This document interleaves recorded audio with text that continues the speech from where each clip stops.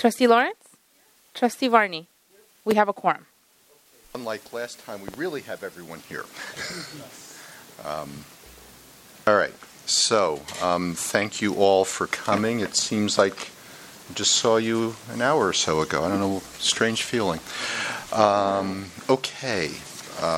Well, we have a very fun and packed agenda tonight. Sorry we're starting a little bit late. Why don't we start with the first item, which is the approval of the minutes. If someone would move. I'll move. Thank you. Second? Second? I wasn't here. Second. Fine. Thank you. All right, thank you. Okay, all in favor, aye? Aye. Aye. I'll abstain. I wasn't here. Okay, very good. All right, that was approved. 3 and 1 abstention. Committee planning. Thank you. So, Go this ahead. is on page 9 of your package. Let me get this a little closer. So tonight, we really want to get in depth on capital expenditures. So in addition to reviewing the high-level resource allocation plan that management is currently recommending, we're going to give you more detail. We have several people who handles major components of the capital budget to get into some of the detail, and I think you should have a couple of handouts that look like this that list some of the very specific items. Related to that next meeting, we thought it would be an opportune time to have a discussion of philanthropic opportunities. Deb Barnes has graciously offered to attend and make a presentation next month, and we will be giving a budget update. Management's working on the budget right now, and then we intend to have pretty comprehensive reviews in May and June. And then tonight I'm going to report on the Siemens contract, which is part of the revenue cycle. Then we have TDEP, GE Biomed, Xerox, and then nothing in June. So that's our planning calendar. Okay. And then on that, with respect to the philanthropic opportunities, I mentioned this to Deb, but I know that in our budgets we've typically assumed about a $3 million contribution. And one thing I would like, as a single trustee, would like to challenge is what would need to be done? What would we need to do to turn that into $30 million a year, for example? Because I think that the needs of AHS are much greater than $3 million a year. So you're going to sit on their board? Is that what you're deciding to do? No. I think it's much more effective just to grumble from the outside. Well, I like that strategy myself. Yeah, I think it's all. I'm sort of mirroring you, Trustee Lawrence. Yes. So. I got that zinger. Don't think it didn't go by. Well, and the genesis of this is, doing the financial plan, it was obvious that the capital needs really outpace what we can generate internally from operations. So I think we really do need to have a much bigger vision on philanthropy. Yeah. So let's make it expansive. Yes. And let's see. And then we're also going to do the budget update, so that's very good. Trustees, any other comments or desires here? Okay. And then I will note that the very next Healthcare Committee meeting is March 14th. Are we on the agenda March 14th? We are. Yes. And Rebecca Gephardt will be reporting to the board on the TOYON recommendations, and they have requested that we attend and provide an update on our work plan to address those. So we'll also be planning to bring that back to our board at a convenient time when there's room on the agenda. Would it make sense to at least share that with the board in advance? I was just going to say it's the document that we referenced.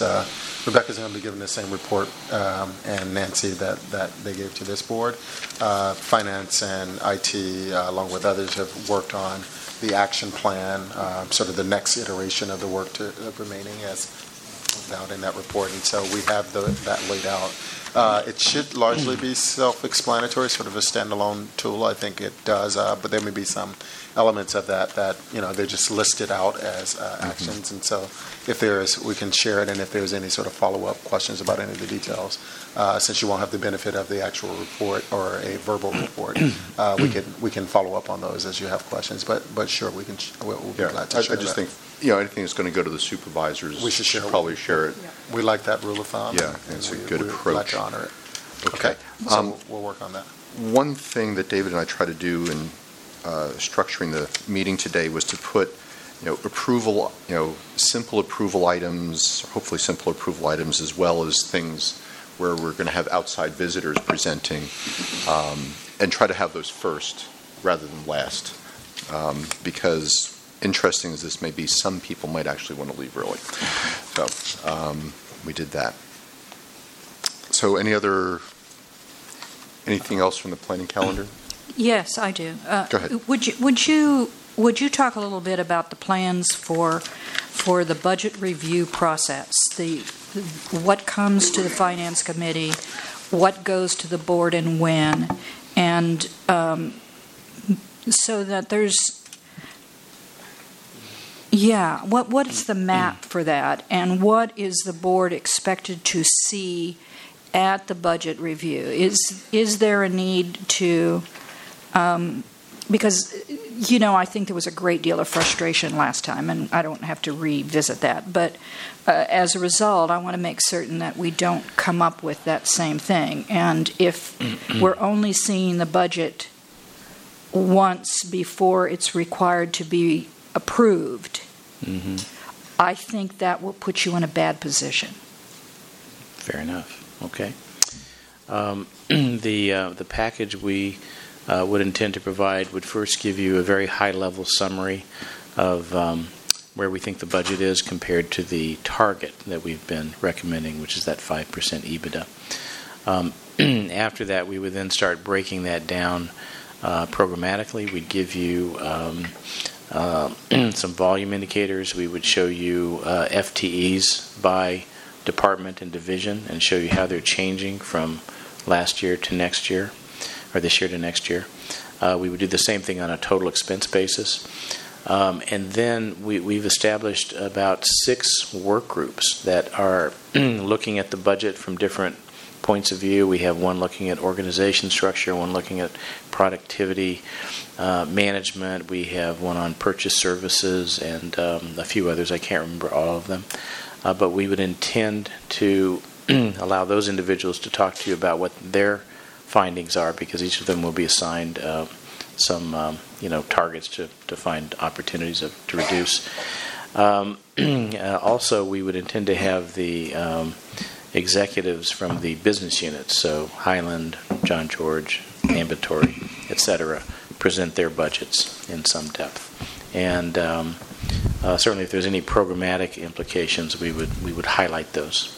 I think So, I'm sorry. So, David, are you going to do that at the May education meeting and then do it again at the business meeting, and I'm assuming, if based on what you're saying, that there wouldn't be any other agenda items except that, or we call a special meeting just for budget review.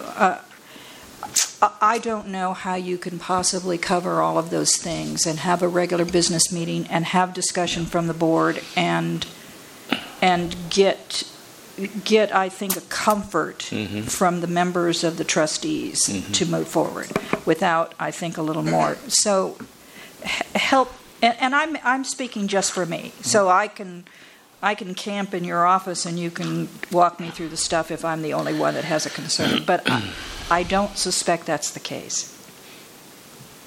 Yeah, I agree. And since, June is the time we approve, so all of this has to be done May. So that's a lot to be doing budget review in committee and with the full board through May.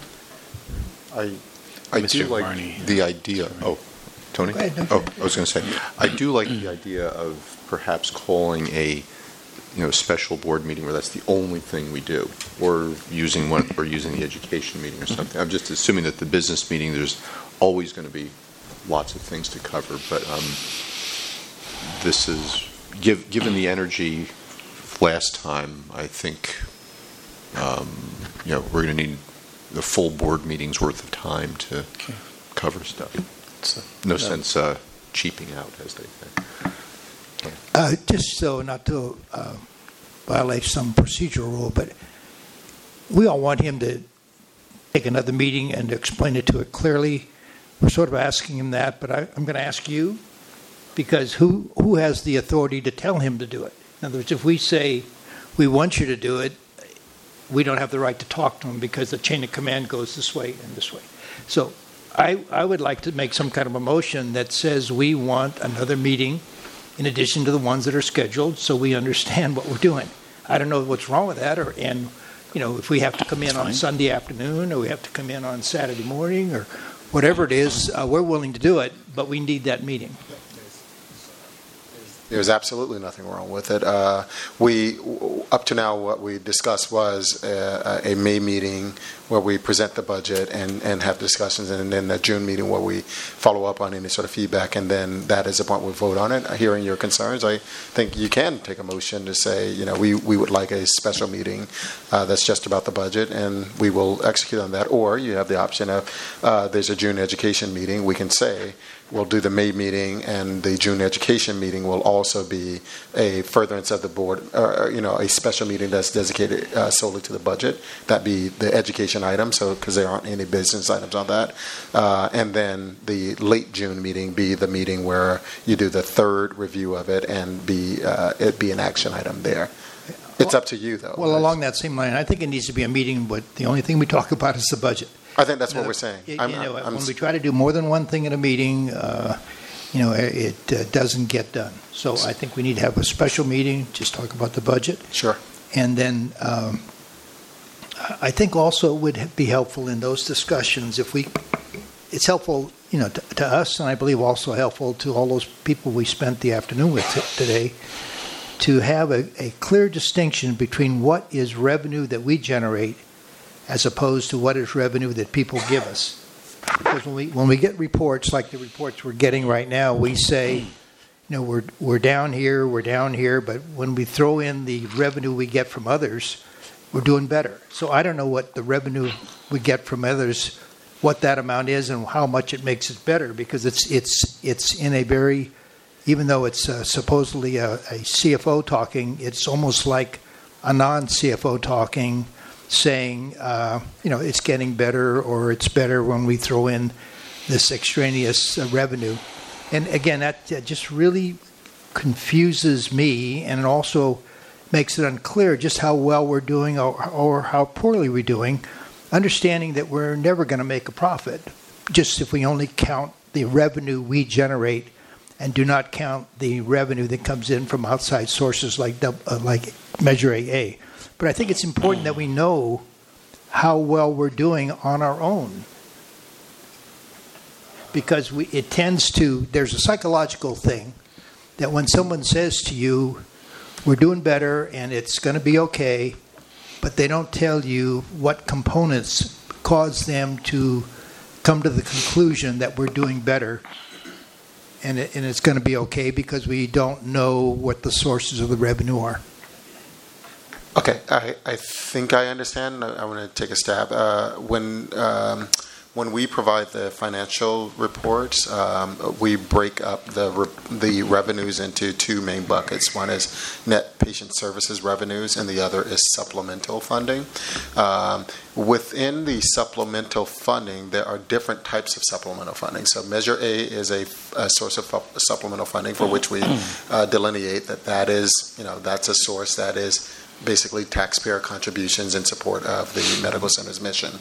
The other sources of supplemental funding are a combination of things, but many of them are generally driven by some form of supplement that's on top of the net patient services that you provide. So some way of recognizing that in many cases the cost or the reimbursement that you get for the services you provide is lower than what it would be. So to separate it out in a way that says here's net patient services, and then these supplemental, sort of put all of that to the side, doesn't recognize the fact that many of that supplemental is directly tied to the net patient services. It's just a way that the financing happens to work now with public payers and specifically here. So I think, if you're just talking about Measure A, we do that now. Maybe there's a different way to kind of call out that Measure A is a different type of supplemental funding than others. But short of that, I need you to help me out to say what it is that I think what I'm asking confusing for, you. what I'm asking for is a line item in the report that says our income that we earned was blank amount of dollars. If you want to have another category, the income that we received in the form of supplement to make up for what we didn't earn because we weren't paid enough, that was so many dollars. And then if there's another entry where we just get Measure A money, which it's not tied to whether we were paid adequately, I think those three numbers would help us better understand how we're doing. I'm just saying, I think it's already there. But I'm saying it's not there in a way that is easy to see and easy to comprehend, or if we can't understand it, how's the public going to understand it? I think it's probably something where I think what Trustee Varney is asking for is something intermediate between, like the heat map, which is very high level, and the fairly detailed, financial statements that we get, that in their detail just make it kind of difficult to. It just makes it difficult to get into it and peel it. So you want to roll up? I think all the information that Trustee Varney is asking for is in the reports that we already receive, but it's just really hard.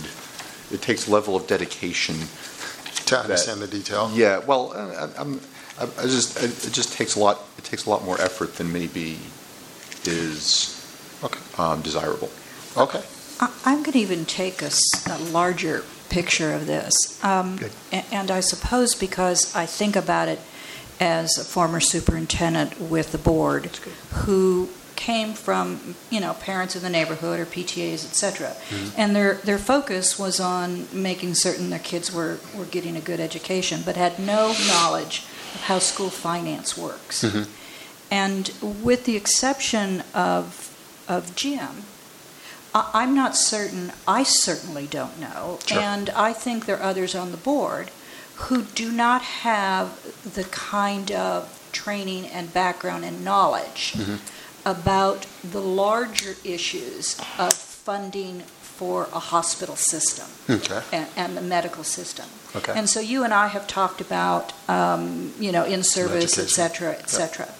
And while you can always change the way in which you present the data, I think it's a bigger issue of really understanding the larger picture. Mm-hmm. And when you talk about supplemental as an example, I know we get several grants that support other kinds of things. I have no idea how many, what the dollar is in grants or what those grants are going to. And yet they're on the line. I mean, you can call through those and see those. But the bigger pictures and for the most part, I think some of that stuff is already outlined. But I think you need to do an in-service with a group of people who are basically lay folks to hospital finance and teach us those big pieces. Yeah. So. And I appreciate that, and just as you're aware, and I mentioned in last week's full board meeting, we are working with a partner or a vendor who has agreed to do that for us, for you. We're working on scheduling that now. We offered some of our education dates.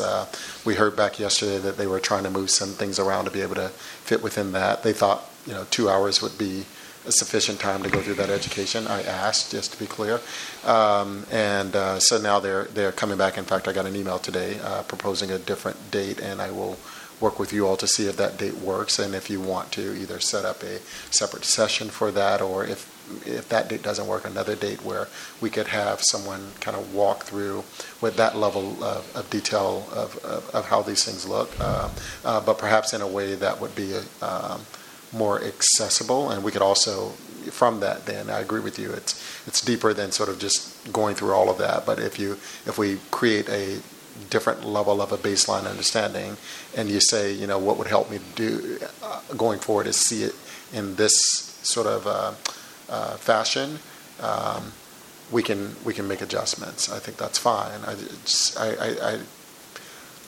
I want to be careful though that, and I don't. Perhaps this isn't an issue, but if there are ways in which other people who do have that level of detail look at our financial statements, and we produce them in a way that doesn't allow them to see the various pieces that fit into supplemental funding, that we don't create an issue for us from a reporting perspective. But if it's a different thing we just need for a governing thing, we could do that as an addendum, or we can adjust it. Right. What I'm saying is that in addition to what you're providing us, that you provide us this additional information, or you do these summaries for us, so that learned people looking at the information that we are already putting out seem to understand what's going on. We're just trying to get it in a form that we can understand it.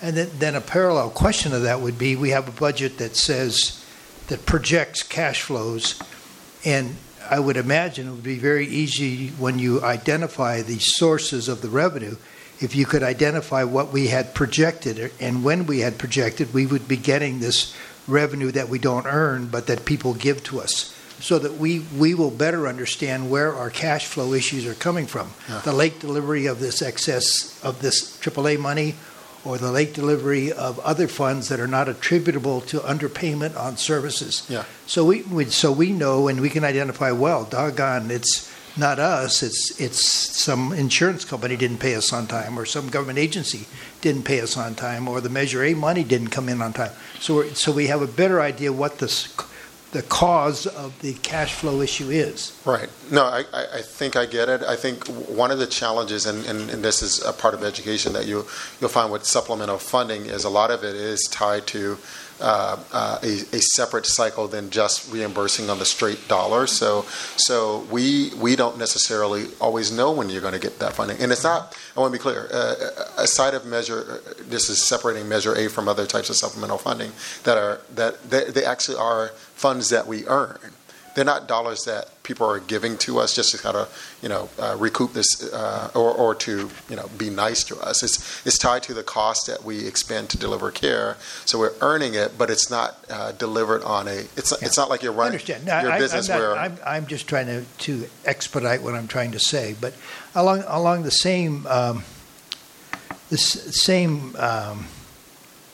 well, go ahead. I have another question, but okay. No, I'm just sort of trying to manage expectations, because I want to do. I understand I believe I understand what you're saying, and what you're asking for. I think what you'll find though is, and you've heard this in some cases, some of the funding that we get back, there's no guarantee of when those funds will actually come through, so we can't necessarily budget when they'll come through, except we have, based off of information that we get, we adjust that to figure out. But the thing that's very, causes me as a member of the Finance Committee and a trustee and people that have responsibility to a whole bunch of people, when we see a cash flow projection as to when we're going to go over our line of credit or not, or whatever we're going to do, what really frightens me is when we have a meeting and somebody says, well, we doggone it, we didn't anticipate that $20 million refund we had to give back to some agency.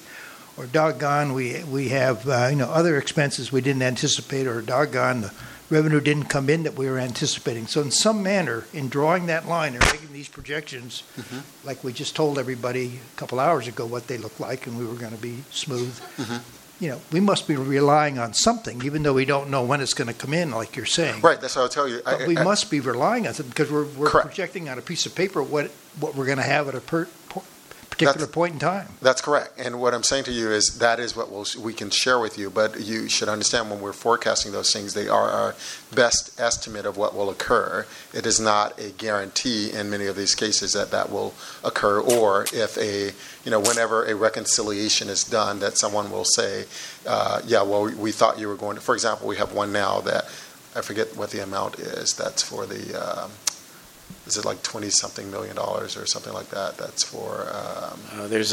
There's a repayment for the 2014 waiver that's due around May. Right. So in some cases, we all we do is project what we expect is going to happen. When there is clarity, when whoever determines that, the state or the federal government, then we adjust those expectations. So it's just what I will be sharing with you is I think we can give you what you're asking for, but what we'll also give you is an understanding of that these are projections that are based off of best information, and that information evolves. That's fine, but it's better than what we have right now. Right. Correct. Couple thoughts. One, because we've seen this a lot. The forecasts are, some of our forecasts are very, they're probabilistic, and they're lumpy. And they come in these but the lumps are large material, $20 million, $50 million, and it can be, we may get the money or not, or we may get the money now or 3 months from now, or something like that. I think for things like that, it can be very helpful to, talk about the level of uncertainty in the forecast, along with, here's the forecast, but here's also the uncertainty around it. Mm-hmm. That improves, I think, confidence and credibility, because then when you come back later and say, oh, that happened earlier or later, or it's more or less, everyone says, yeah, you told us about that. That's okay. I think the other thing is this is not a criticism, this is the way it is, but just that little bit of extra information may help. Sure. And I was thinking with respect to, like interpreting the P&L or interpreting the balance sheet or whatever, I think what you're hearing is folks really want to understand it. And maybe the standard what you should be thinking about is, we think everything is okay or not okay. And while we trust management, it's also helpful it's really helpful if we can see it. So it's like, and the challenge is, how do you boil down, all of this data that you're swimming in all day long, and 30 plus years of finance experience, right? Right. Me too. How do you boil that down into something that a non-financial trustee could absorb in 1 or 2 slides and go, oh, I see. And that ain't easy, but if you can do that, that's kind of what you're aiming for. I don't think you can do that. I think it takes education to work through, and it's not going. We're all not going to assume it right away. It's going to take time to develop a board's good understanding about the budget. We're never going to be where you are. It's just not going to happen. The other piece that I'm concerned about, and I suppose this is the time to raise it, is we have primarily the discussions around the budget have been related to revenue enhancement and not necessarily expenditure and reduction. And David mentioned that there will be people coming to talk, etc. And in a system as large as ours, so much of it is tied to personnel in terms of if you have to do reductions, there are people tied to it. And one of the issues that occurred before you came was the last minute notice to the board of groups were going to be let go. And I do know that if layoffs are involved or transfer of people, etc., those things take time, almost generally 3 months to implement. So if in fact that's going to be the case, it's probably worthwhile for us to know these things early enough so that the board can in fact ask the questions about what organization, where the priorities, etc. I believe the administration has the authority and the right to be able to choose what ought to go and what ought to stay. But it should be done in consultation with the people they're going to hit between the eyes. So I think that would be an important thing to consider as you start developing the budget. That's why I think looking at these timelines seem to me to be really important.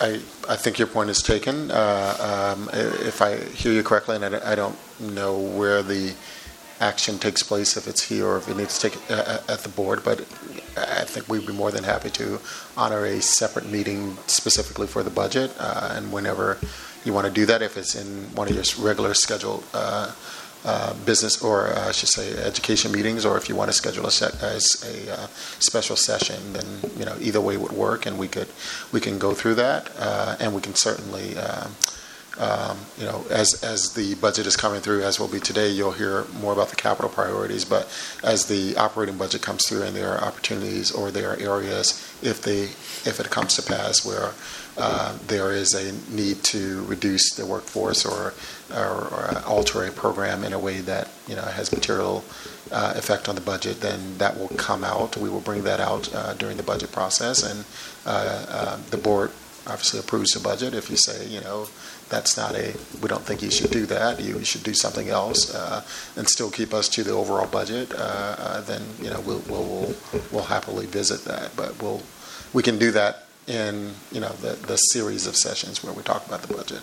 And I think one of the things you were getting to is we are having some internal discussions around within this current budget.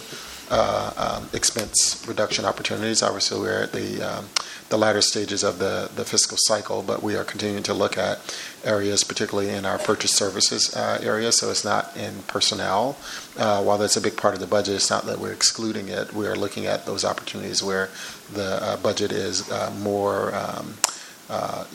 There's greater variance than in other parts, and purchase services happens to be one. So we're looking at opportunities there to either recognize savings sooner, so terminate contract if we can, and replace things with full-time employees if that's a plan, or to realize savings that will already occur because we've already done some of those things, but it's not reflected in the current run rate because it wasn't the case before. So we'll have more of that. Unfortunately, we're not ready to present that yet, but we are having internal discussions about that.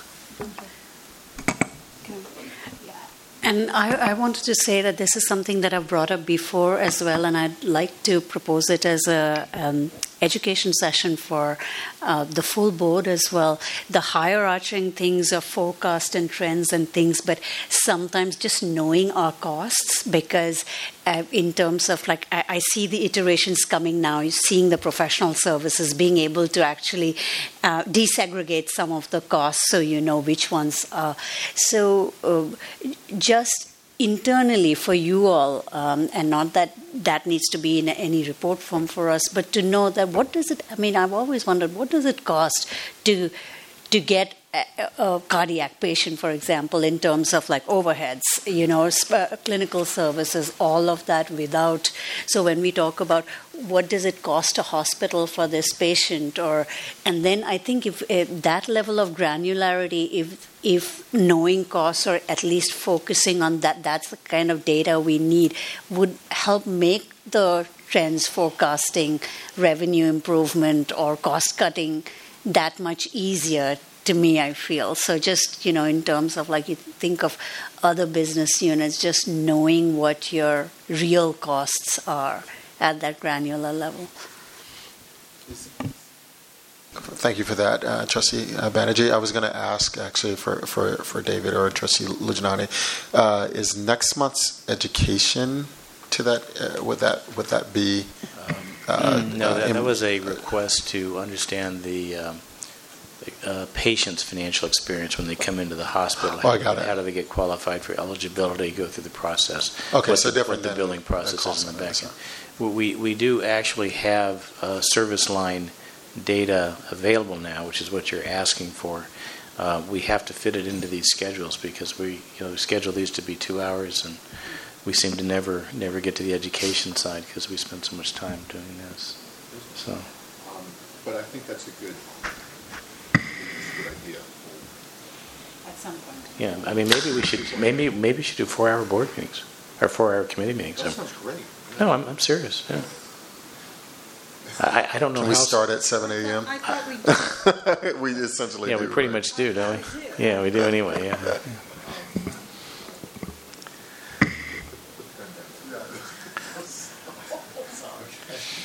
That was quite a look. No, it's fine, it's fine. It's fine, it's fine. But he's blown the country. All right.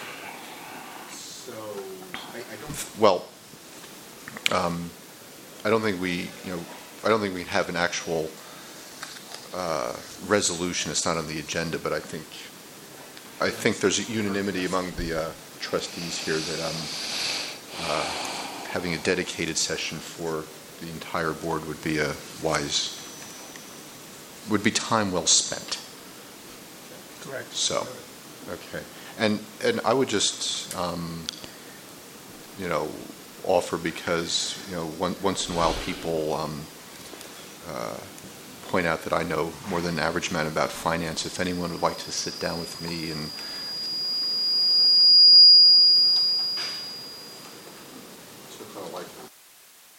I'm happy to review the financials the way I look at them, if that would be at all interesting or useful for any trustee. So, yeah. That's a scary thought, but thank you. Well, and it may be a useless result, but we could have a cup of coffee. It would be fine. Anyway, all right. 3. Moving into the second hour of our meeting here, almost. Introduce a couple of people to you. I'd like to introduce Ira Hawley, who's our Vice President of Contracting. Okay. And I'd like to introduce Ahmad Azizi, who's a contract manager. And these are the gentlemen who review these contracts and make sure they're all right and do the write-ups and present them to you. Excellent. So, welcome, gentlemen. in case there's any questions. They're Okay. here. Yeah. What I was going to propose is that I was going to move that we consider as a group A, C, and D, and I just had one thing I wanted to point out on B, but does that make sense? That's not actually proven, is it? Would anyone second that motion? Yeah, but just to clarify that Yep. D is actually not an approval item, it's just presented for clarification. I see. So the contract's already in effect, but the spend has changed a little bit, so I'm sorry. the amount of spend has changed slightly. But, Okay. How about A, then I'll propose, well, why don't we just go through one at a time then? Okay. Let's do that. So I will move that we consider item 3A. There'd be a second. I say. Okay. Any discussion on that topic, that item? Okay. All in favor, aye? Aye. Aye. Okay. I move item 3B. Anyone second that? Second. Okay. Any discussion on that? I had a discussion Yes. topic. Now, I understand for some correspondence that I don't think all the trustees were involved in, that you have some updates on the numbers in here that were in the packet? I think there had been some correspondence between David and Trustee Lawrence, I believe. Right. But with regards to the actual numbers as presented here, those were clarified and I believe stand. Is that not correct? What was Yeah. what was clarified? I mean, if the clarification's not in here, I think we should, in the public document, we should clarify that. Okay, sure. With regards to this agreement, we were proposing a 6-month extension, which is what's before us today. There was a calculation with regard. Oh, Yeah. I'm sorry. I thought it was capturing. Sorry. Is that better? Much Okay. better. So we were proposing a 6-month extension to this agreement, and in the calculations for the increase in the not-to-exceed amount, which is normally done, I think there had been some questions that Trustee Lawrence had raised when she saw the initial packet presented a few days ago.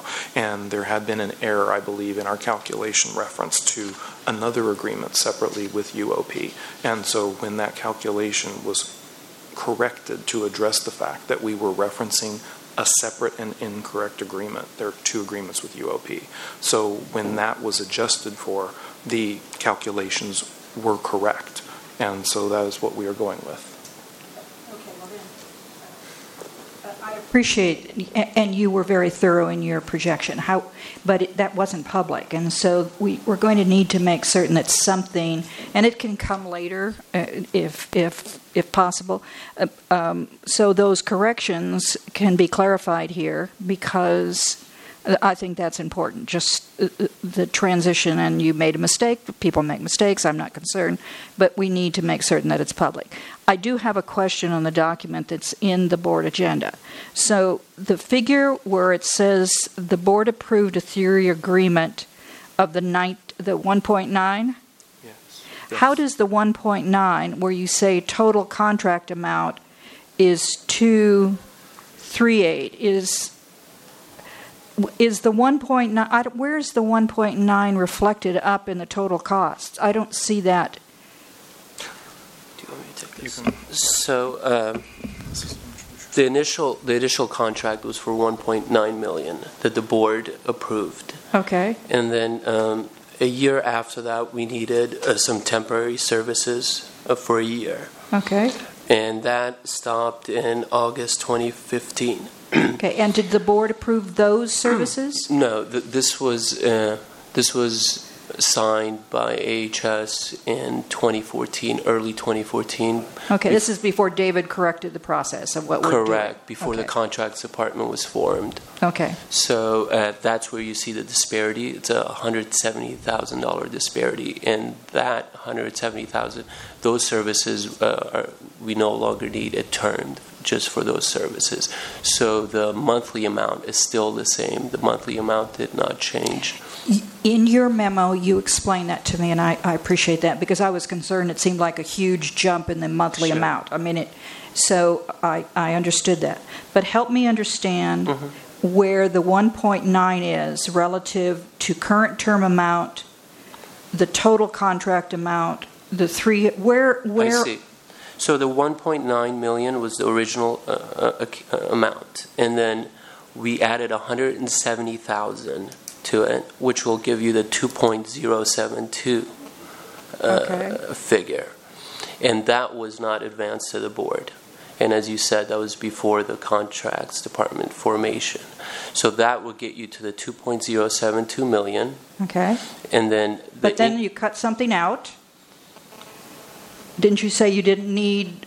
Right, right. Those services were just for a short period of time. It was for a 1-year term, which was 170,000, and that expired in August 2015. So there's no more money being spent on that particular implementation, but when we're reflecting the total contract value for this particular vendor, that figure is reflected because it's been spent with that vendor. So then I believe what you're going to do is then add the resetting on top of that.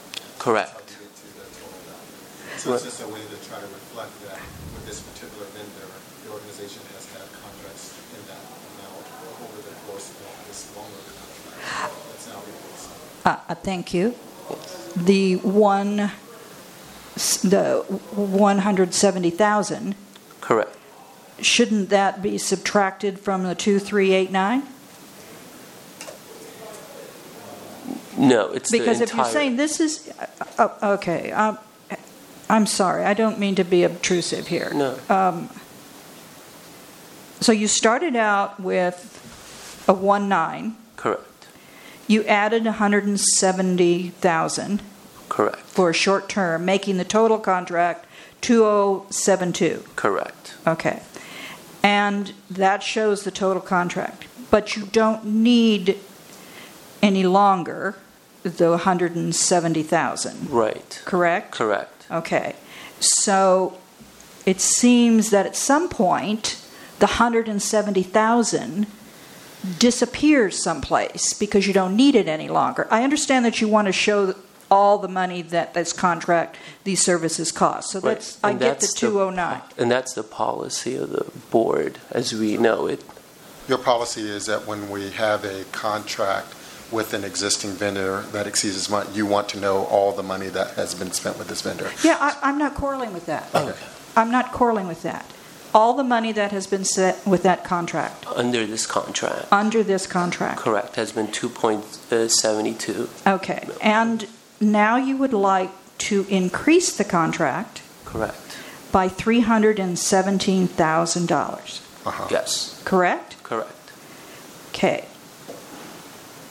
But I heard you say that $170,000 was no longer necessary. No, Can I try it again? please. Yeah. So in this current, let's try it this way. The original contract that was 1.9 million, that contract went up through March, or goes up through March 31st of this Right. year.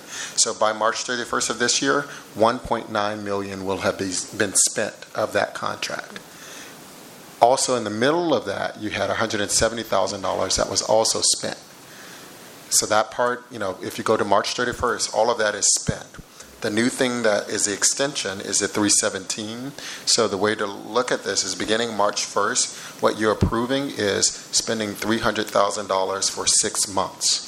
The rest of it is just reflecting that because it's an extension, that contract and all the money spent over that time is all of that. Perfect. Does that That help? I understand completely now. Okay. Thank you so much. Okay. Thank you. So we're simply extending. We're spending $317,000. For 6 more months. For a For 6 6-month more months. extension. Beginning in Right. April. Which is, if we did the arithmetic, that's, the baseline contract is $1,902,000. Correct. And so 6 months would equate. Yes. So It's the the same per monthly month for rate. 6 more months. Right. Is Okay. it, that's right? No Yeah, it's about changes in the- 52,800 some odd per month. Okay. Here. I'm watching you guys. One. Thank you. As I you sh- appreciate as it. you I should. appreciate it You're very welcome. much. Thank you. Of course. Hang on. Why do I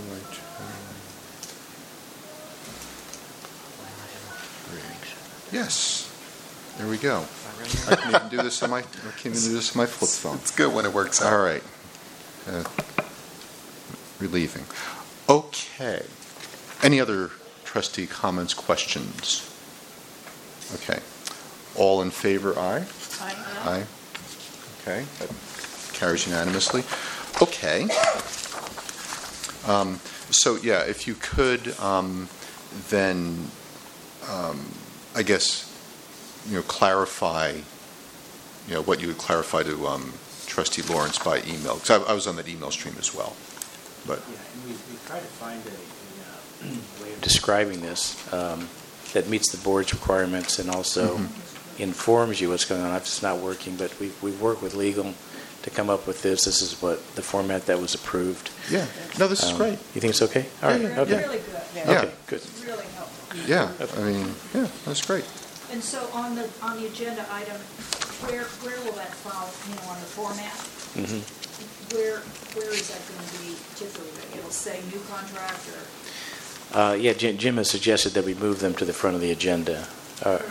No, I meant Oh. this definition thing. When you do a format, it's going to be type and term. Is that what you're going to use? Type and term, So yeah. you're going to do Yeah. type and term. Is that where it's going to fall on the format of the financial page? Yeah. So you said replacement Of on the this detail. one? Yeah. Got it. Okay. All right. All right. Good. Okay, Let that's great. us, okay, moving along. I move tab 3C. Second? Thank you, I can't even pronounce, okay. Good, could you pronounce this, Mr. Cox? Aretius is the thing. Ara- Aretius. Aretius. Aretius, okay, good enough.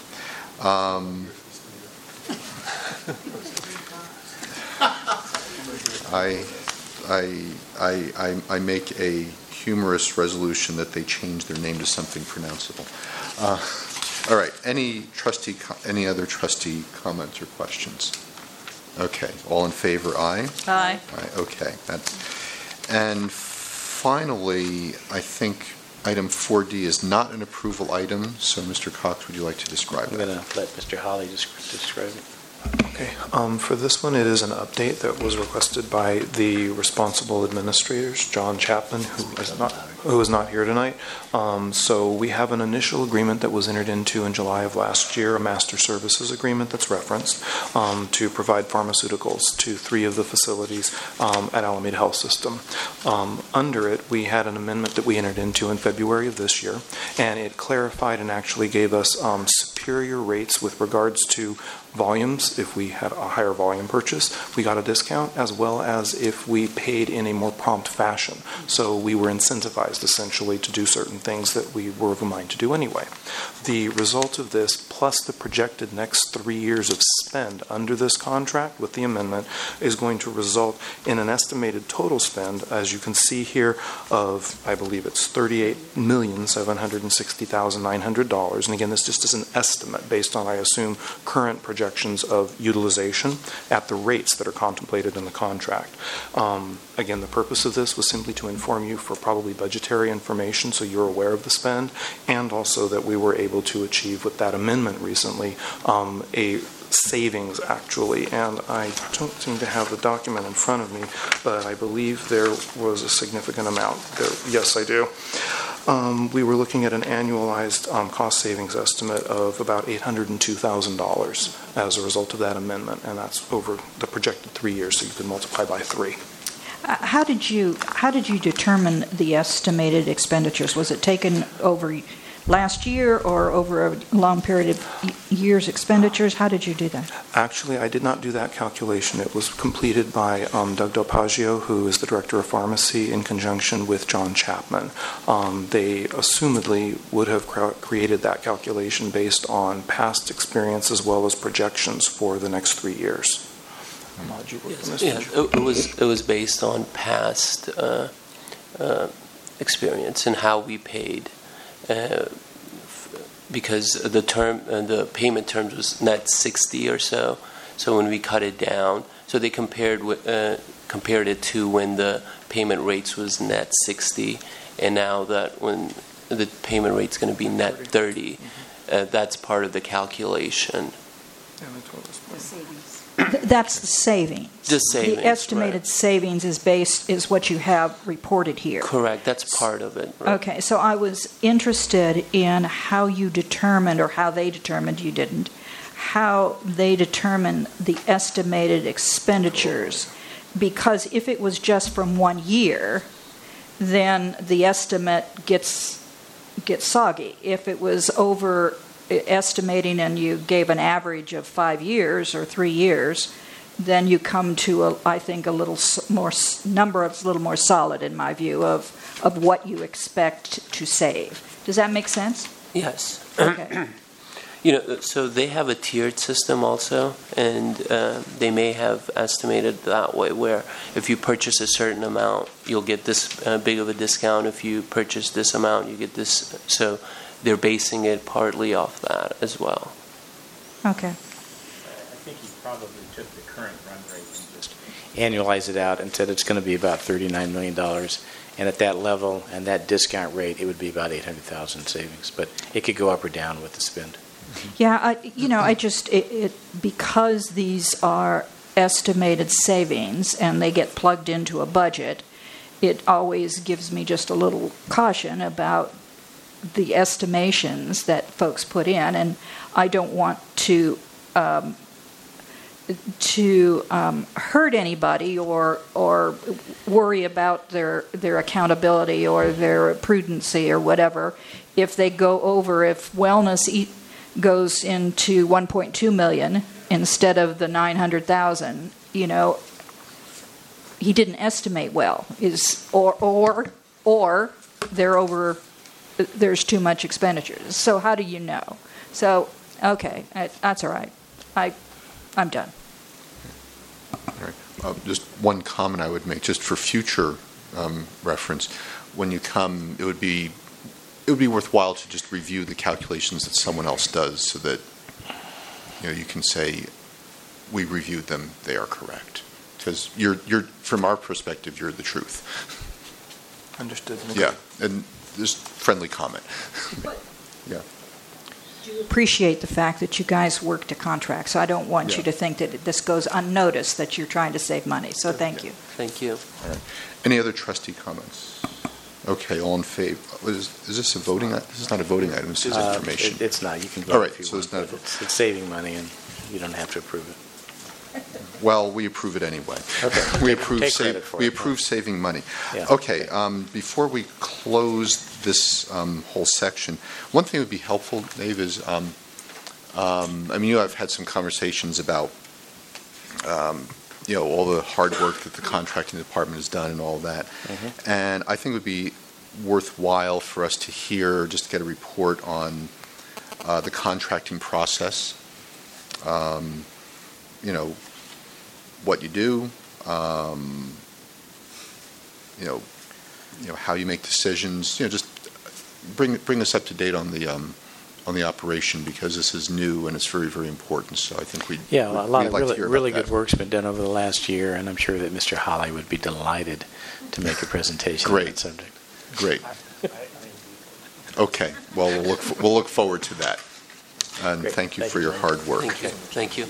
All right. Thanks so much. Okay, moving right along.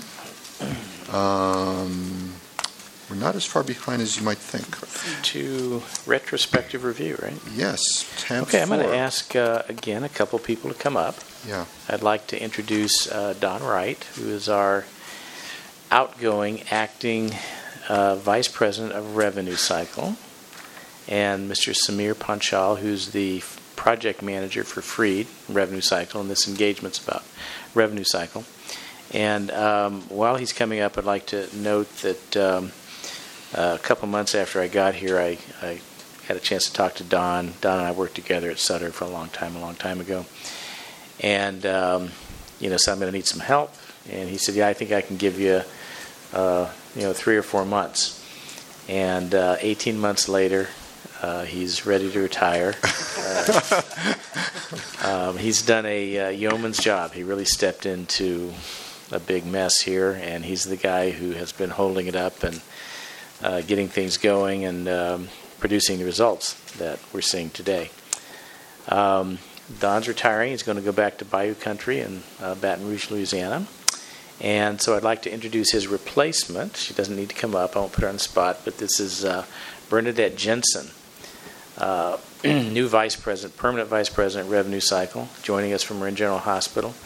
Bernadette and I did work together about 5 or 6 years, and she did as well there a terrific job in turning around the revenue cycle of that organization. And she's worked at various areas around the Bay Area and been a consultant, and really is, I think we're very, very lucky to have Bernadette here. So, welcome, Bernadette. Well, good luck, Don, and welcome, Bernadette. And Dave, is there anyone left at Marin at this point?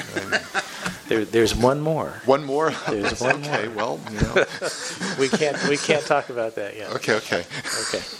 Okay. So, contract approvals. All right. This project. Shortly after I got here, when I got here, the board was considering a very large engagement. It's going to cost $25 to $30 million. To bring in a group and redesign the revenue cycle. And I looked at it and said, I don't think that really makes sense. I think we can do that cheaper with, some consulting, but we want our people to do it so that it will stick. Okay, so one of the first things we did was contract with Siemens, who is now Cerner. But Siemens came in and represented that they could help us fix the system. And so the idea at the time was we would engage them. I believe it was about a $1.4 million contract, about 10,000 hours, and they had represented that, they could come in and optimize the system. It became obvious very quickly that really they did not have the expertise to do that. Okay, and probably at the time we didn't have the internal expertise to help them do that, because it's really a marriage. At that point, we brought in, made a decision to bring in Freed Associates to actually be the project manager for that, and that was something that was also approved by the board, and we've reported on that already. Very good results. So this is kind of an interesting one, because we used Siemens primarily for programming help, And they did a lot. They worked primarily on this EBU issue, which helped us reduce receivables, and they provided hours to our IT department to help redesign certain processes that need to be redesigned. So we had good results. So we got the financial performance that we wanted out of the contract, but we did not actually fix the problem. And the problem is that the Sorian financial system, which is the revenue cycle, charge capture, billing system, really is not optimized and really does need to be rebuilt.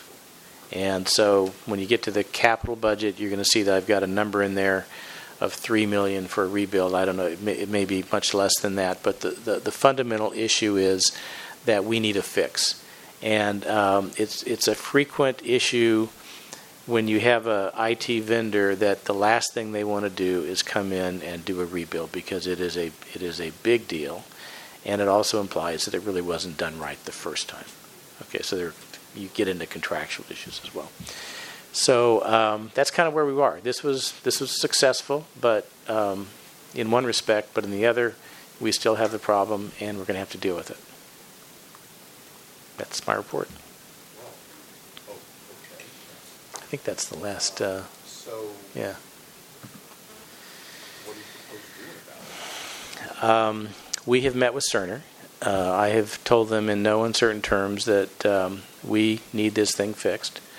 They have talked about a new product that we didn't know about that goes short of a rebuild, but it's more of an adjustment tool. I said, well, it's first I've heard of it. Obviously, we'll look at everything, but we're going to review the contract, number one. That's something that we've signed to Julie. And they are going to come back, and we're going to meet as a team and talk about what it's going to take to do this. It's probably a 6 to 9 month project. But we're going to be living with this system anyway, because this doesn't go away when the HR gets replaced. It's got to be there. It's got to work for the entire system. And not just the hospitals. It's got to work for long-term care, subacute, psych, and whatever we're doing, it's got to work. Okay. Characterize a little bit what exactly, when you say it's not optimized, Yeah. what is that? Can one of you guys? During the build process back in 2013, the best practice scenario is that users of the system and the IT professionals work as a team to set up the various profiles, master files, all the decisions on what the system will do, the on and off switches, et cetera, et cetera. Unfortunately, that process did not work well. Bad decisions were made. Things that should have not been automated was automated. Some of the decisions on how the master files were set up, those were bad decisions. Users were not engaged in the process. I don't think the IT professionals that was involved in the process really were expert enough as far as revenue cycle processes to set up the system properly.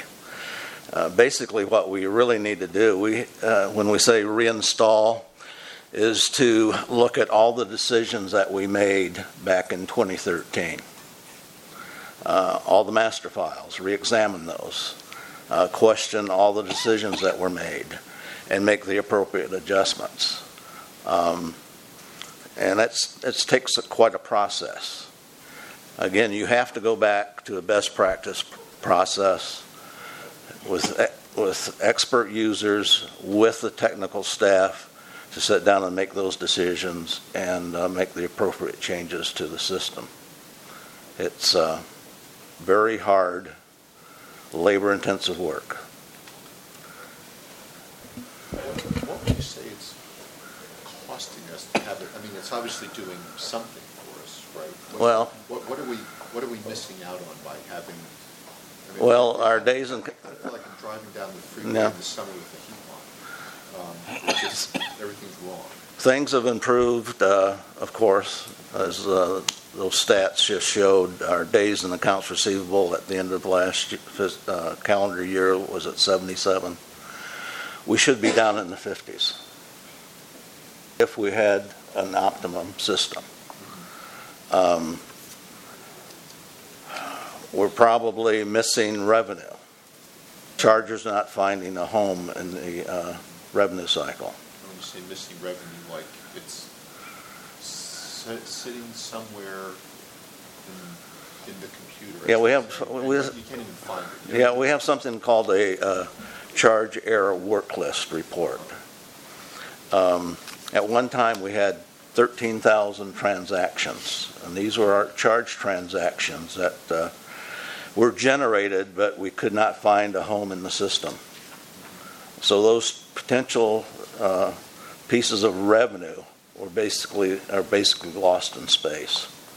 So we're going through a process right now of identifying where all the problems are, where are the disconnects, and we've had considerable improvement. That 13,000 transaction number is down to about 7,000.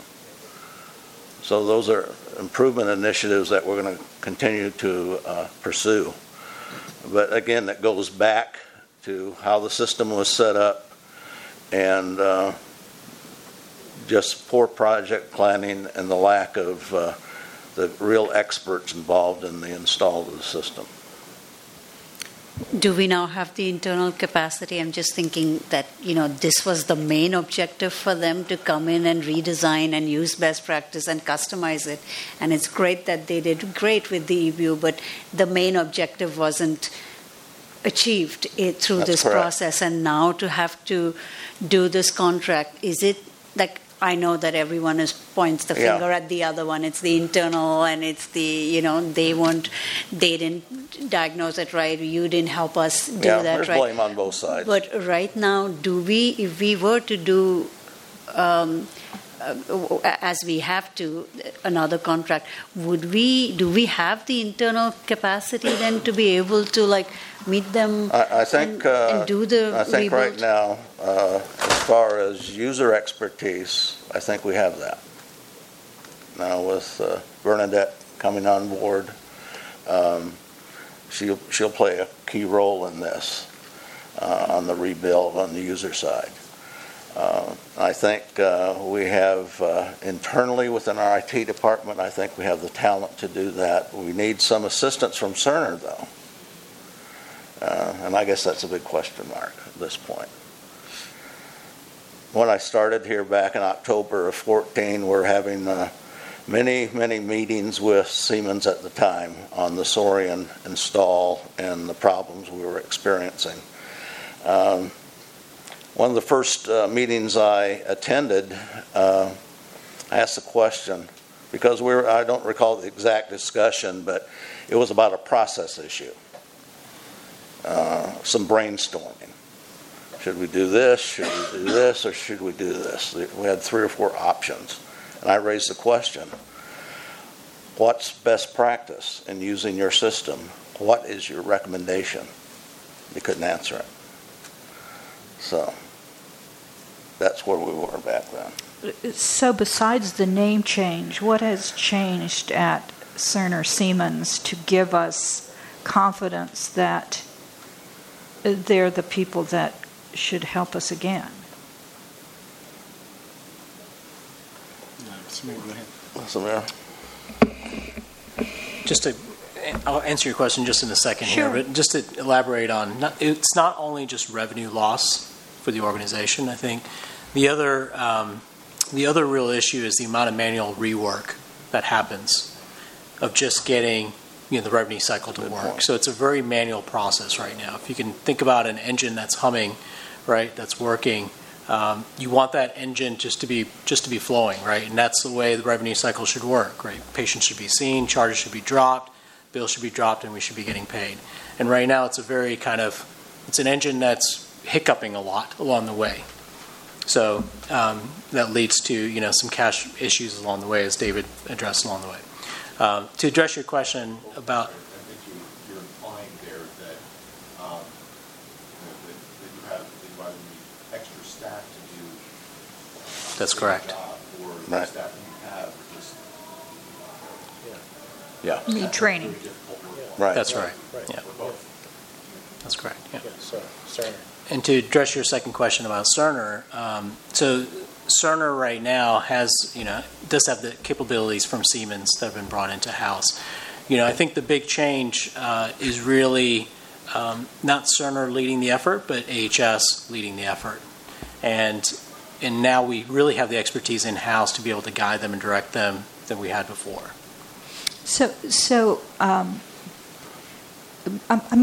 I do believe that one must invest to set up cost avoidance in future. So I get that idea, and certainly the investment is something one must do. But what is the incentive for Cerner to? Well, I appreciate that AHS has to lead this stuff. What's the incentive for Cerner to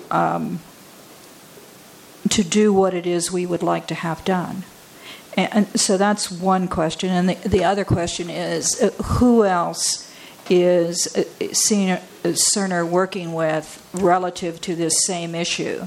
So that, in my mind, their investment is not just with AHS to fix these billing issues, but other clients that they may have are likely to have similar issues. Do you have a sense of that, David, or whomever? Let me answer first. So Sure. The first incentive is that we have a contract, and they need to perform under the contract. It's really up to us to hold them accountable, and I think that really hasn't been there, at least since I've been here. So we need to be tap dancing on their desk saying, no, fix this, or, we have remedies. The other thing is that we're looking at new systems, and if they want to be our partner, they need to deliver. And we've delivered that message now that, we're not going to go anywhere with the EHR until, you address the problems and do what you said you're going to do. Do you want to say anything else, Samir? No, I think we'll have to do our due diligence with Cerner in terms of looking at other sites that they've worked at and resolving similar issues as well. Okay, it just gets me so. Yeah, believe me, we share your frustration. It's been painful. Is there any other? I'm not suggesting. Well, is there any other revenue cycle? Yeah, there are other systems, but now we're talking about buying a new system, converting it. We've already got a big investment in this. It's supposed to work. It's supposed to be a good system. Yeah. What would you? Let's pretend for the moment that they call you up tomorrow and say we're ready to work.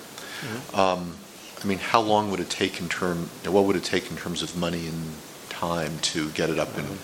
Roughly. I know it's all depends. I think Samir has more experience than I do. I think you're looking at probably 6 to 9 months. 6 to 9 months? Yeah, for a reinstall perspective. Right. Okay. The dollar amount is, I think, negotiable based on the contract terms that are negotiated between AHS and Cerner. But I assume But I assume that the cost to someone is going to be in the millions of dollars range, or probably somewhere in the millions of dollars range. Yeah. Yeah, that's exciting.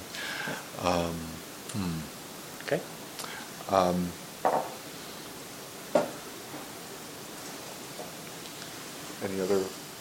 Anything this committee or the board can do to help or assist? Well, I think they put a woman. No offense to you. You've done great work. But they put a woman in place now, and we're going to get some. We're going to get some stuff from those guys. I agree. And she's tough too. Yeah. She's tough. And by the way, I remember from the large revenue presentation you had. I see one of the more vocal members of your crew back there. Let her loose on these guys. They'll You're talking about April, I'm sure. Yeah, they'll win. April and her evil twin sister Lucy.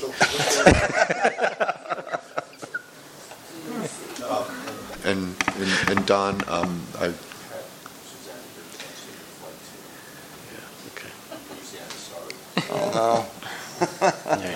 I want to give my personal thanks to Don for the job he's done. Thanks, very much.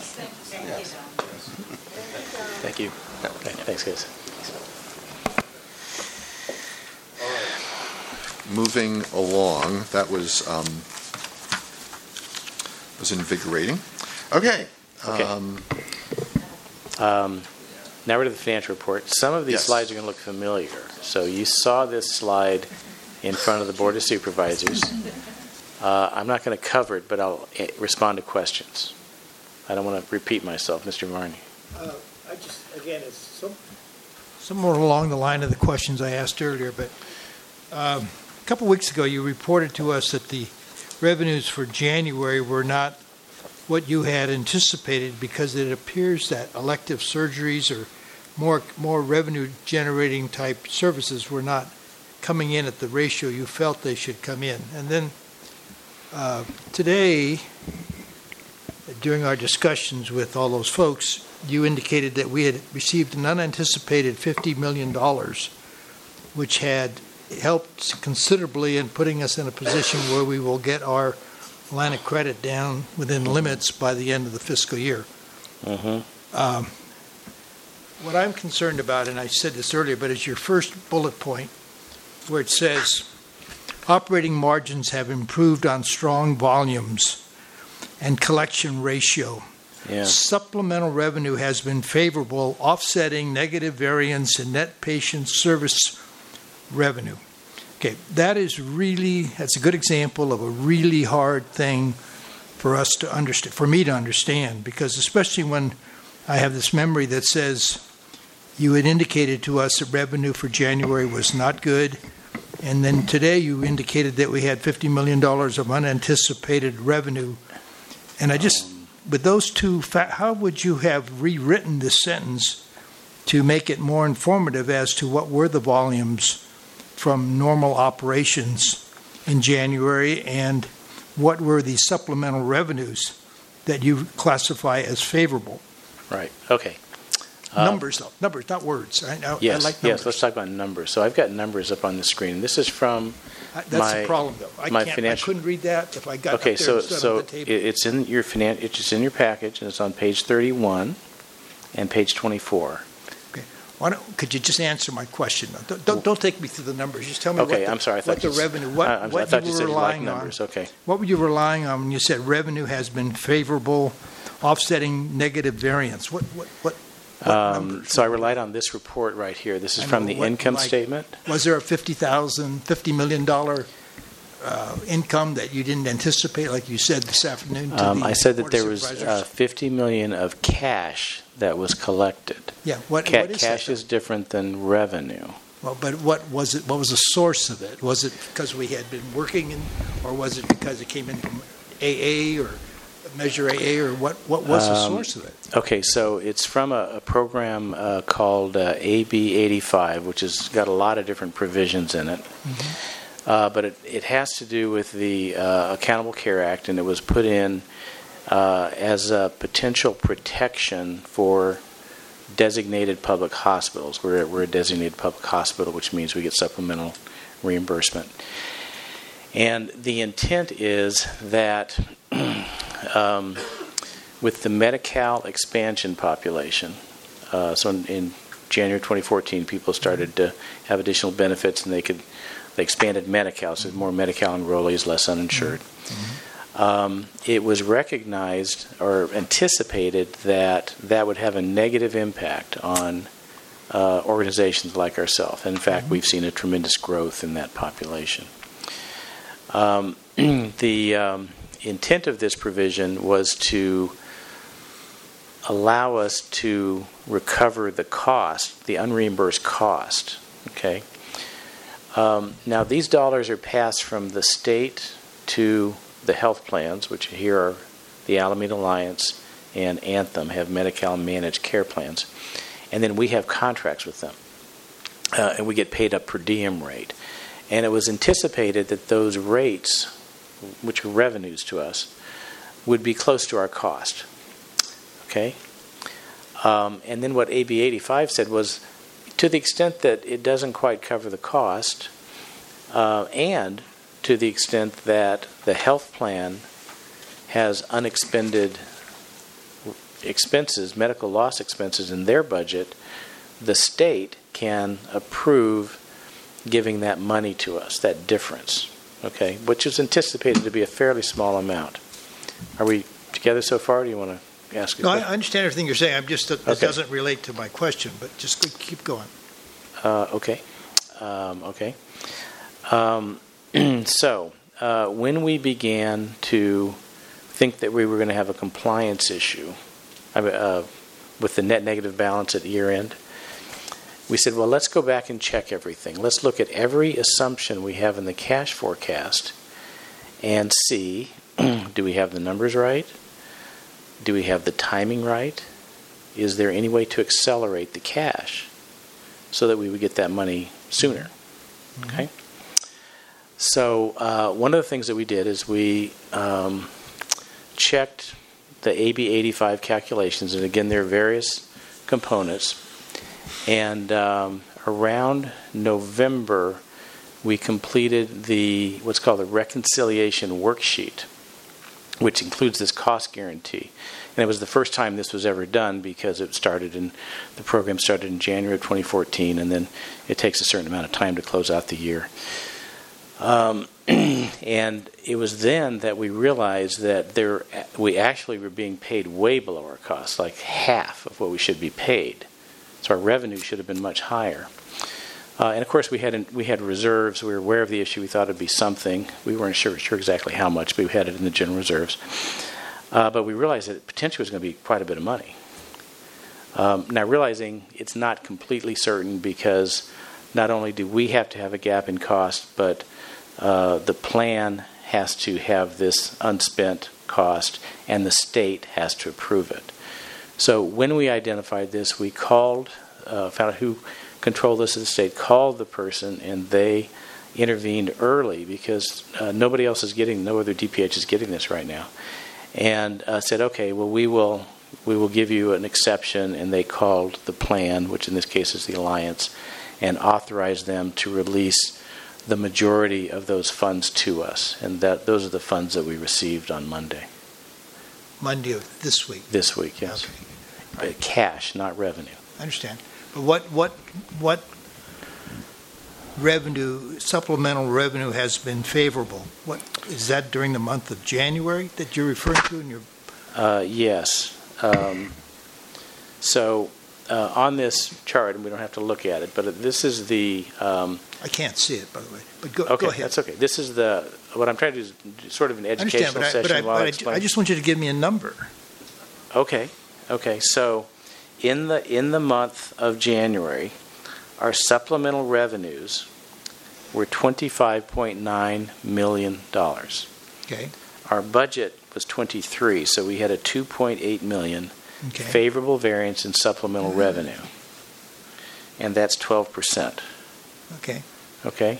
And for those of you who are looking, I'm looking right here. If I can, you don't have to read this, but I want to just explain this. I was trying to do this for a reason. So this is the revenue section of the income statement. As you know, we have 3 statements that we use to manage the organization: the income statement, the balance sheet, and the statement of cash flow. Right now we're focused on the income statement because that tells us how the organization is performing.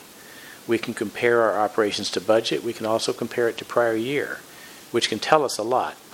And so what I'm giving you here is just the revenue section. So the way the income statement works, it's revenue minus expenses equal income. Okay? But this is just revenue. Now, in our case, we have 2 basic types of revenue. We have patient revenue, which is this top section, and then we have supplemental revenue, which are these programs right here. And then we add them together, and we call that net operating revenue or total revenue. Okay? So in our case, what we're seeing is that for net patient revenue, we had $50.7 million for the month, and just slightly above budget. Now that's an improvement because year-to-date on patient revenue, we're below by 3%. So this has been the problem we've been working on fixing. So we're $10 million below on patient revenue. Patient revenue is when we send a bill out and get money back. Supplemental revenue are all these other programs, which are cost report type things. Okay? So I'm saying this is an improvement because the collection ratio, the collection ratio is the ratio of net revenue to gross. Gross revenue are the charges that we collect, but net revenue is what we actually expect to get paid down here. And the ratio between these two numbers is called collection ratio, and it measures the efficiency of the organization in turning gross charges into, cash or revenue that we expect to collect as cash. And where should that be? What's the target for that? I mean, obviously it's not Yeah, it varies depending on our payer mix. So we have an organization that has a lot of Medi-Cal revenue that typically has a very low ratio. For the month, we wanted to be at 21%, but we're at 20.8. And for the year, we wanted to be at 20.9, and we're at 20.3. Okay, so we're behind. We're not doing as well, okay?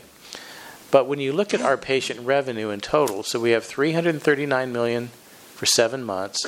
Last year at this time, we had $307. So we've actually increased it quite a bit, but not as much as we wanted to. Okay? Now, in addition to the patient revenue, then we have all of these supplementals, and you can see them here. Here's the Medi-Cal waiver, $7.5 million. You can see that's ahead of budget, and I think we reported in a prior month that we realized we're going to do better this year, so we're going to be catching up between now and June, so that's why that's better. Here's Measure A. For this month, we're slightly below, but year-to-date, we have $63 million, and that's just about $1 million above budget. Then we have some of the different programs, the California hospital fee, DSRIP revenue.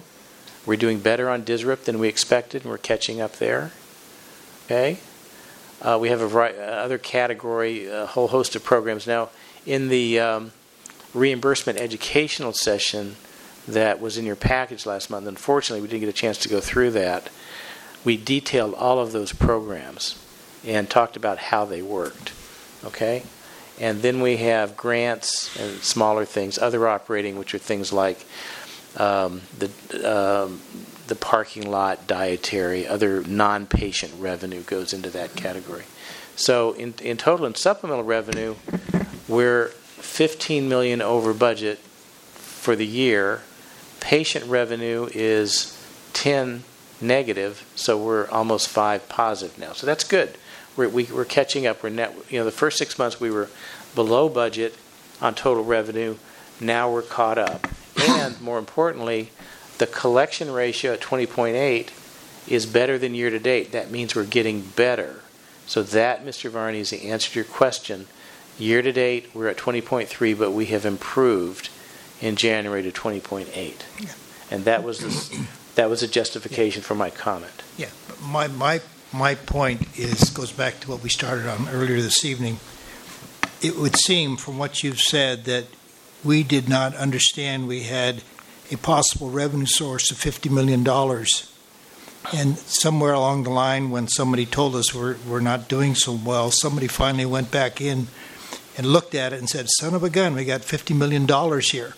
And that's what that type of a management style or that type of unanticipated revenue and expense is what scares the dickens out of the Finance Committee, is that there's no explanation, reasonable explanation as to why we did not do a calculation as to the possibility of receiving that $50 million and in some manner pursue it earlier and in some manner advise us of it. You've just said again, really didn't end, thought it was going to be a little bit, but it was really a lot more.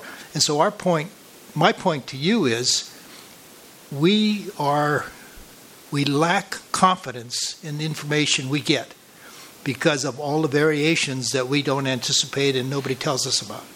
And so, that's my point. And then there's also a variance in what you tell us. 2 weeks ago you said January wasn't going to be good.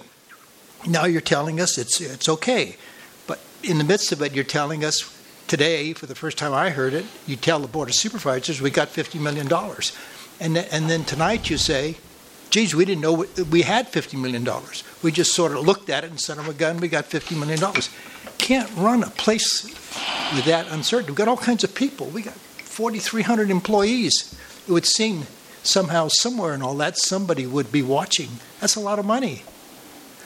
And I'm just saying, is there any way to correct that lack of focused attention to those situations? Well, we found this because we had focused attention. As soon as the cost report was completed in November, we started looking at this number. We could not possibly have estimated this beforehand. And once we did, we tracked it down and we found it and we got it before anybody else did. Well, the program started in January of 2014. That's all 2014, all 2015. It's 2 years. This is for an 18-month period, so it's through June of 2015. In addition to the calculation of what our reimbursed cost is, other things have to happen. Okay? The Alliance had to have a medical loss ratio below a certain percent. We didn't know that. We asked them. We asked them for their calculation a year ago, and they wouldn't tell us. They said it was something. We're thinking, oh, maybe it's $10 or $15 million. We didn't know.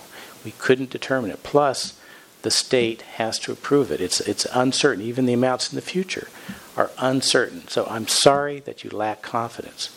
We are doing the best we can. We check everything. I don't know what else I can do.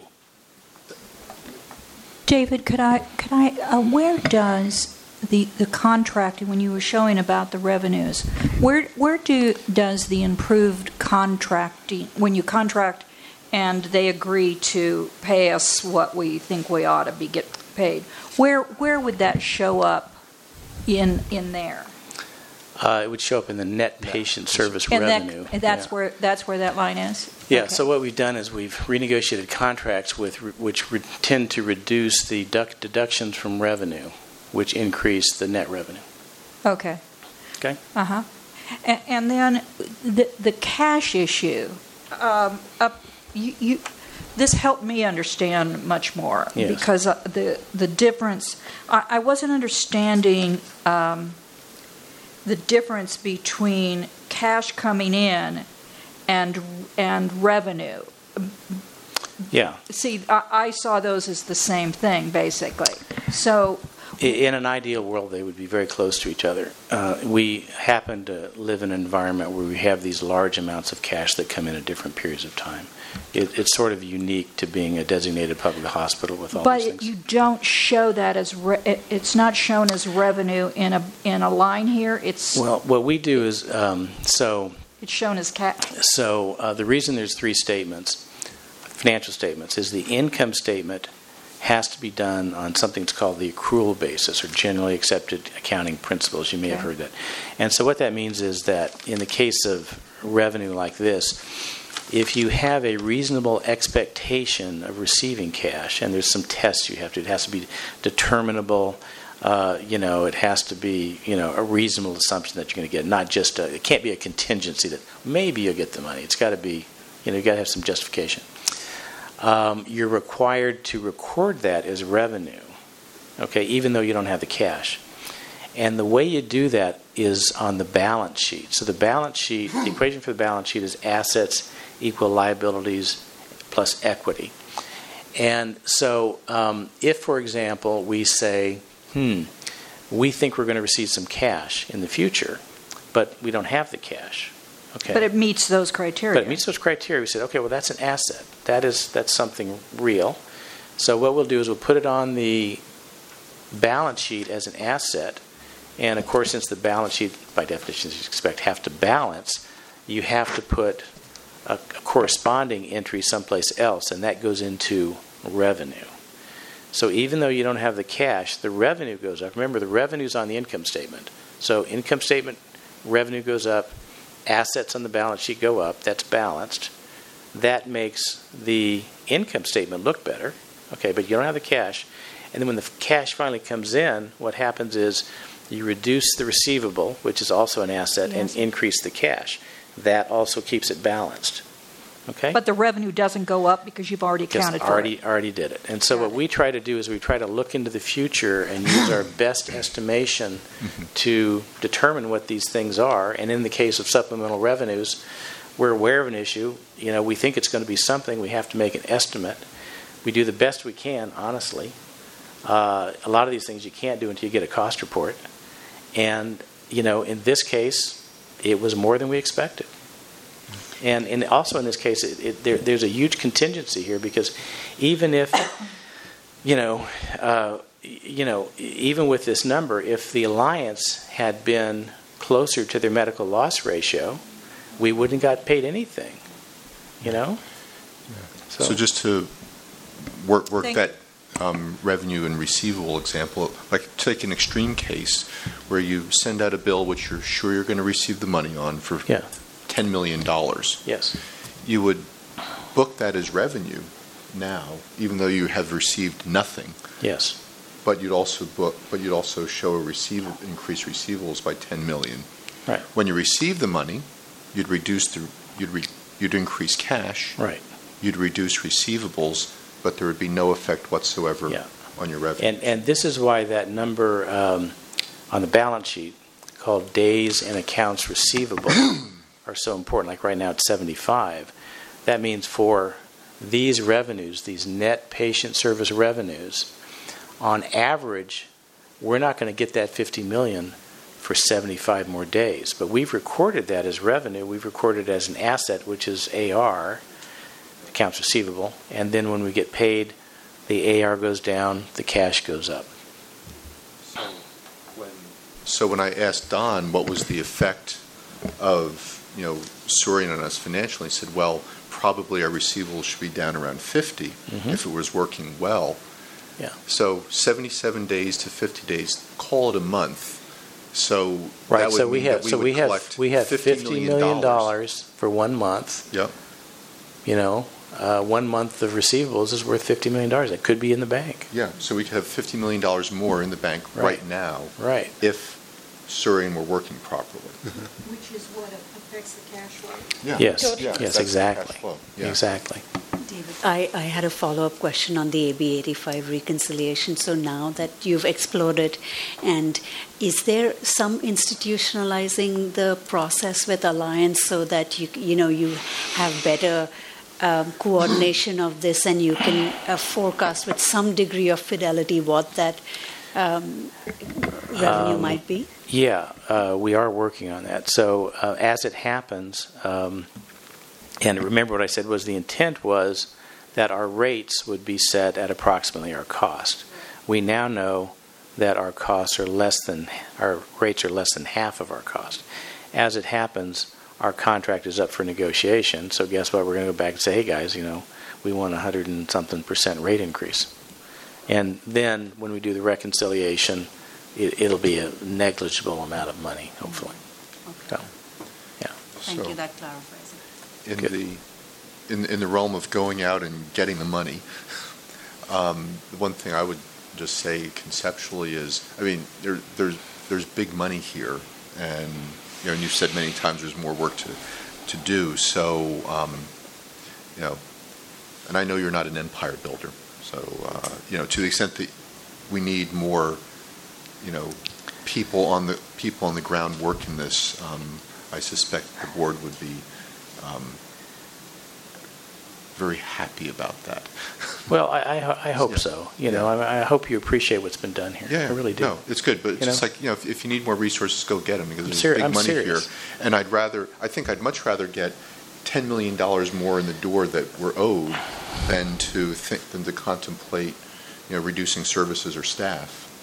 Right. Right. So would we. Where that opportunity top line exists, first, then the then the expense line. So I appreciate the comment. I was not going to say anything, but I think it does bear saying that there is an incredible amount of work that's been done by this finance team to really explore all sorts of opportunities to improve the financial performance of the organization. In some cases, that has been, a little here and a little there, but all of it makes a big difference. In some cases, it's been a lot, and that was my point earlier, that we can do our best to provide some degree of baseline understanding of how these things work and what we're using to project for it. But as is the case with any well-run finance organization, you're always seeking those opportunities, particularly in something as complicated as this, as where are the additional opportunities to gain reimbursement, whether it's through supplemental fundings, whether it's through rate increases,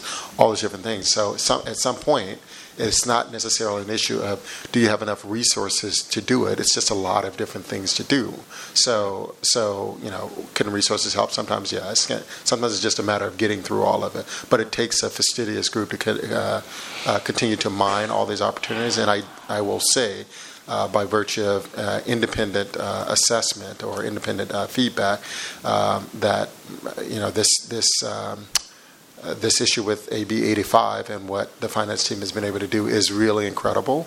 As David said, we are the first DPH in the state to be able to mine this opportunity, find this revenue, and bring it into the organization faster than anybody else has. It's not a situation where it's an ongoing thing and you can check every month to say where's the money. The cost reports are done on an annual basis. And that's when you get to reconcile not just what happens with you, but what happens with all the other providers around the state, what's happening within those plans, which obviously don't just provide reimbursement to us for services or contract with us for services, but they contract with a lot of other individuals.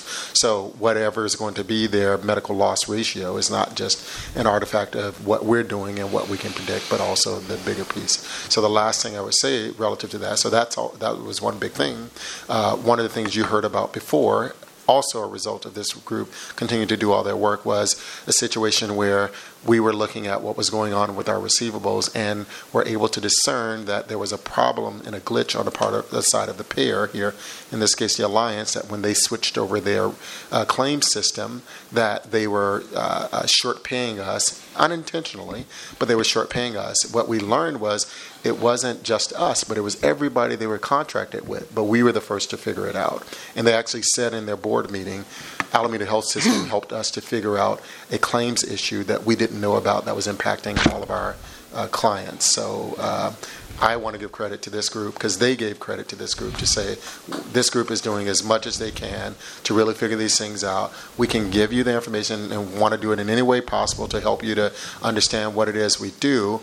But there will be times when things come to our attention, and when we bring them to your attention, it's not that we're not doing the work. It's as we find it out, we're telling you. So these things aren't as straightforward as you buy a pair of shoes and you charge a rate for it and you get that in your cash register right away, or you charge it to a debit card right away. It's very complicated and multifactorial. So I just wanted to say that. Thank you. I'm sorry. I was going to say, I think to my previous comment, it was driven by by recognition that a lot of these programs are incredibly complicated, and it requires constant surveillance just to learn about or figure out how to do something.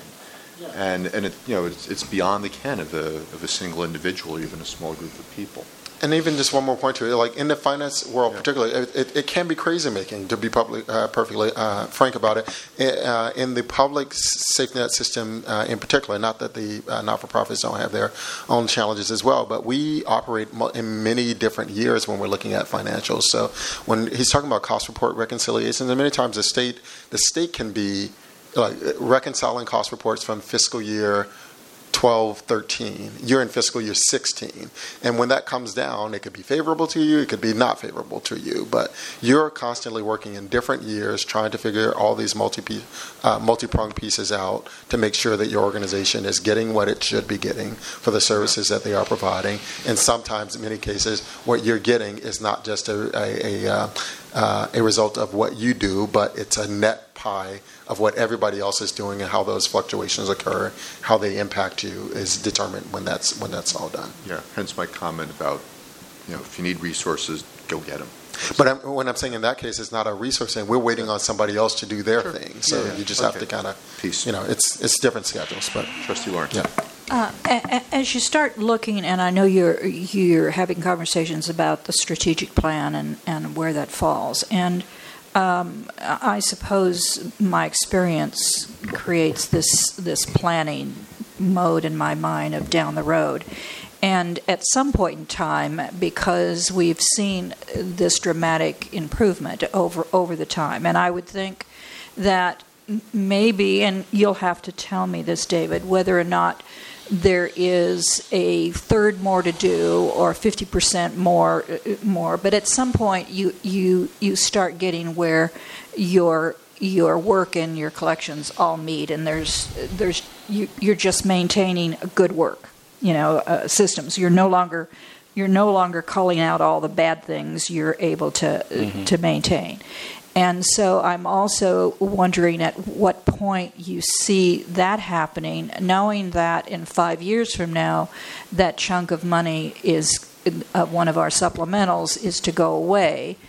And a whole lot could happen in 5 years. I understand that. But have you been giving thought to what that might look like in a strategic plan down the road?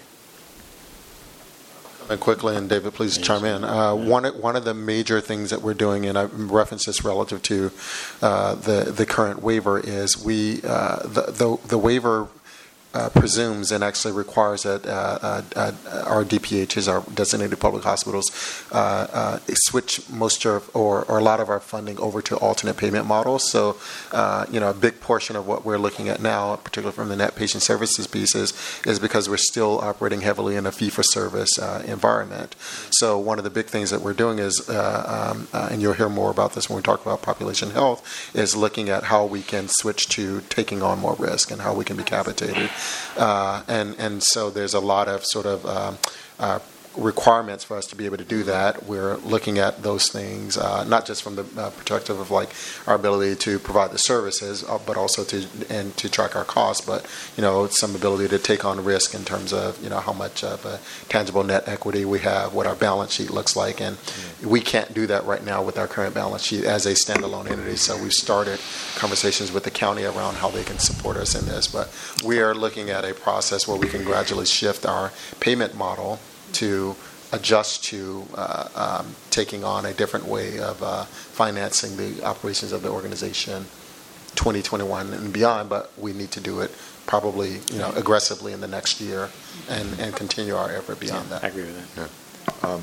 And I would just say, I'm all for that conceptually, but that's a huge shift, and it requires a skill set. We become an insurance company at that point, and so it's a lot of expertise that I suspect isn't here now. A health system. Yeah. System. Not just an insurance company, because we still deliver the services, unlike an insurance company. Right. But we do become at risk, for that group of lives for which we take on. In Right. That way. Yes. But that affects how that potentially affects how you think about correct your patients and the care that you're delivering, and how the you way provide that those you do services, but also the financial impact. And what happens if like when I was at Kaiser, for example, you could just, even with very large groups, you could have just a couple of really extreme cases that would blow your entire book of business out of the water.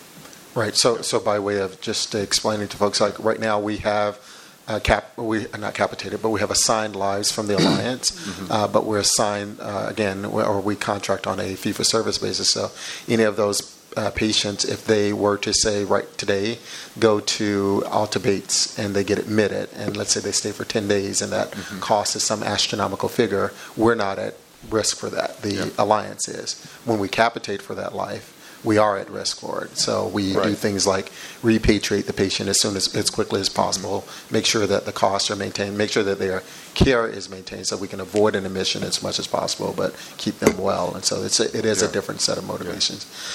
Just to telegraph to that end, one of the things that we will have to do, there's no way, well, I shouldn't say there's no way, but I would say it's highly unlikely that we would be able to build that muscle as an organization in enough time to do that at the pace in which we need to do it. So we'll probably go out and find organizations, which is common, who bring this expertise and help us to do that in a way that bridges us to a world where we get more comfortable with it and is a little less risky than us trying to do it all our And you may also want to consider excess risk reinsurance.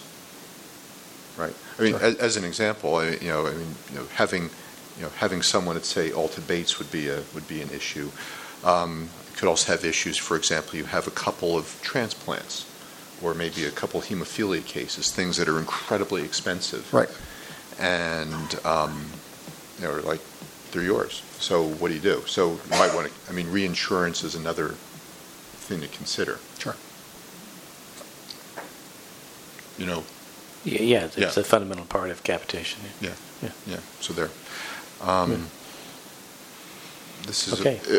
Are we good on where you revenue? want us to be? This is all real Well, interesting. I don't know. How are we doing on revenue? What's our understanding level now on revenue? That's what this is. This is revenue. I was going to add one thought on revenue. So this is great. This is great. It's a great discussion. One other thing that like I've personally done with revenues, you look not only at the numbers but also ratios. So, for example, revenue per patient day, for example, revenue. Yeah. And because that can sometimes give you a very different view. Yeah. Of what's going on. Yeah. So some of those are actually on the income statement. I didn't choose to put those, highlight those tonight. I wanted to just do the basics and see if we could get through this. Another way to look at this in the future is that if you want to break down revenue further, net patient revenue, revenue is a function of volume times rate. Yep. Okay. Now we mentioned volumes earlier. And of course, we have all kinds of different volumes. Some are high, some are low. In total, right now, we have pretty strong volumes. Our hospital's generally full. Surgeries are down. Ambulatory visits are down. But in total, our gross charges are actually above budget. But what we could do in the future is go into this in further depth and break down the volumes and look at different types of volumes by payer, and talk about the payment rates on each of those. It would probably take an hour to go through that if we had the time for it. I hesitated to jump that far until we get a foundation on just what is the revenue, and understand the top part of the income statement. Yeah, it might suffice for the moment just to know that there's more to go, but there's a long way to go. But because I think it starts with the first step, and if we don't get past the first step, we can't go anywhere. We need to work on cost. Good. It was intended to be. Thank you. Okay. No. I mean, I take the comments on the need for education very, very seriously, and believe me, I've been trying very hard to meet the needs of the committee. I really have. Thank you. Okay. All right. Now, income statement. Revenue minus expense equals income. This is the expense section. Okay. Now, so we have a line here called total expenses. All right. $75 million. And this is, you can see the budget is 73. So we're spending more than we budgeted on the fixed budget. As Jim just mentioned, volume affects a lot of things. A lot of our expenses, probably half of our expenses, are variable. Like if we see more patients, we have to have more nurses, things like that. Okay? And on a year-to-date basis, we are about $10 million over budget. Now, as you heard earlier tonight, about half of that relates to this pension accounting issue. But even with that, we have some big variances. And I think as Del Vecchio mentioned earlier, they tend to be in, currently purchase services, supplies, pharmaceuticals, as opposed to labor. Now, that's a big change from prior years, because historically this organization's run over on labor. But let's look what's happening here. So if you look at this line item here, paid full-time equivalents, currently, in the current month, we had 3,864. Now, that's less than budget. We budgeted 4,058. And year-to-date, we have 3,977, and the budget's 4,144. And last year we had 3,971. So from last year, we went from, at this time, 3,971. This year we have 3,977, so 6 more. With all the other stuff that we're doing, we only have 6 more employees in this organization year over year. That's a big improvement. And for the month, it's 3,864, which means it's going down.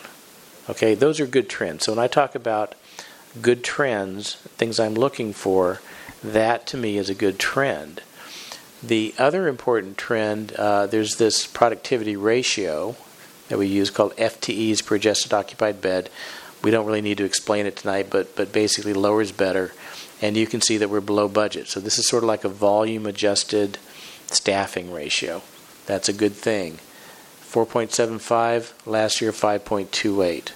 Okay, that's a good trend. What's the industry target for that ratio for the occupied bed? Yeah, it's a little hard to give you because I can give it to you for an acute care hospital, which is about 5.75 would be good. But we have a lot of skilled nursing. We have subacute care, we have psych, we have ambulatory, and they're all different. Okay. So we'd have to really look at the individual reports on each of those divisions to look at metrics that we can compare with an industry average. And we actually have a report that does that. It's called Action OI. But again, it's one of those things that we just haven't had the time to get into. So we could spend more time getting into productivity metrics. And as part of the budget process, we intended this year to compare our unit productivity to Action OI, which would answer your question. Well, and that might be a good project for QPSC to look at because it directly relates to, patient safety and patient care. So these figures for budget are helpful, but I think the in-depth might be more appropriate at that committee so that they could really look at it. So you might think about that. Okay. Just on that, I think it's the excellent question. Hey, what's the industry standard? But my own experience is you can get into these almost theological arguments because, well, my hospital has more cardiac patients than your hospital, so even though I have more FTEs, it's understandable and this and that, and you can never. You end up never finding anything comparable, but chewing up hours arguing. Having said that, that doesn't mean you just ignore comparisons. Those are they're useful and important, but it's more.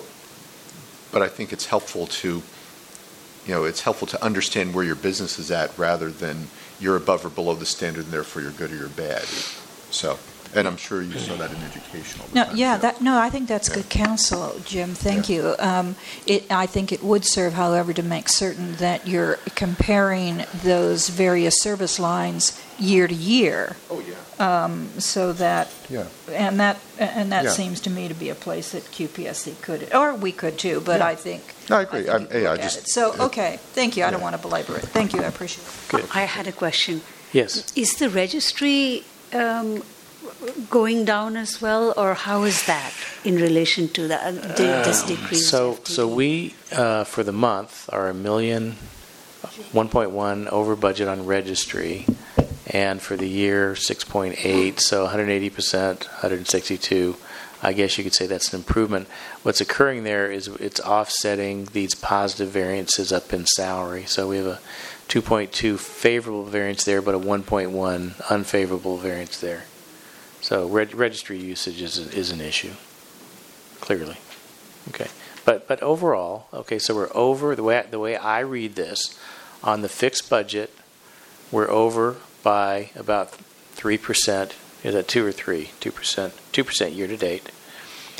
If you look on a volume adjusted basis, which is what these two lines are, expense per acute care patient day and expense per long-term care patient day, we're actually a little bit below budget on both of them and below prior year. So to me, that's a good trend. So when I say I'm seeing good trends, to me, that's a good trend. Now, when volumes go up, that makes life a lot easier because you tend not to increase staffing as fast as volume goes up. Okay? That's the way I would look at it. So are there questions about expenses at this point? Okay. No? Okay. Make one comment. So coming from a different industry, one of the things that you talked about, that there are some expenses that are variable with volume, some that are fixed, and some that are somewhere in between. And do this only if it's going to make sense to you. But I found sometimes that grouping the expense lines according to variable, semi-variable, and fixed could give you an insight into what was going on that you didn't get with just the, I'll call it the accountant's eye view. Yeah, this is the accountant's eye view, and that presentation is useful in manufacturing. Yeah. We tend to do it this way, but when we look at service lines, that's when we do it the way you're talking about. Yeah. Well, I mean, we would do this at Xerox or PepsiCo as well, but then we do the... Yeah, you tend not to see that in healthcare organizations for whatever. I know. I mean, we could... Well, like I said, if it makes sense, fine. If it doesn't make sense, fine. Okay.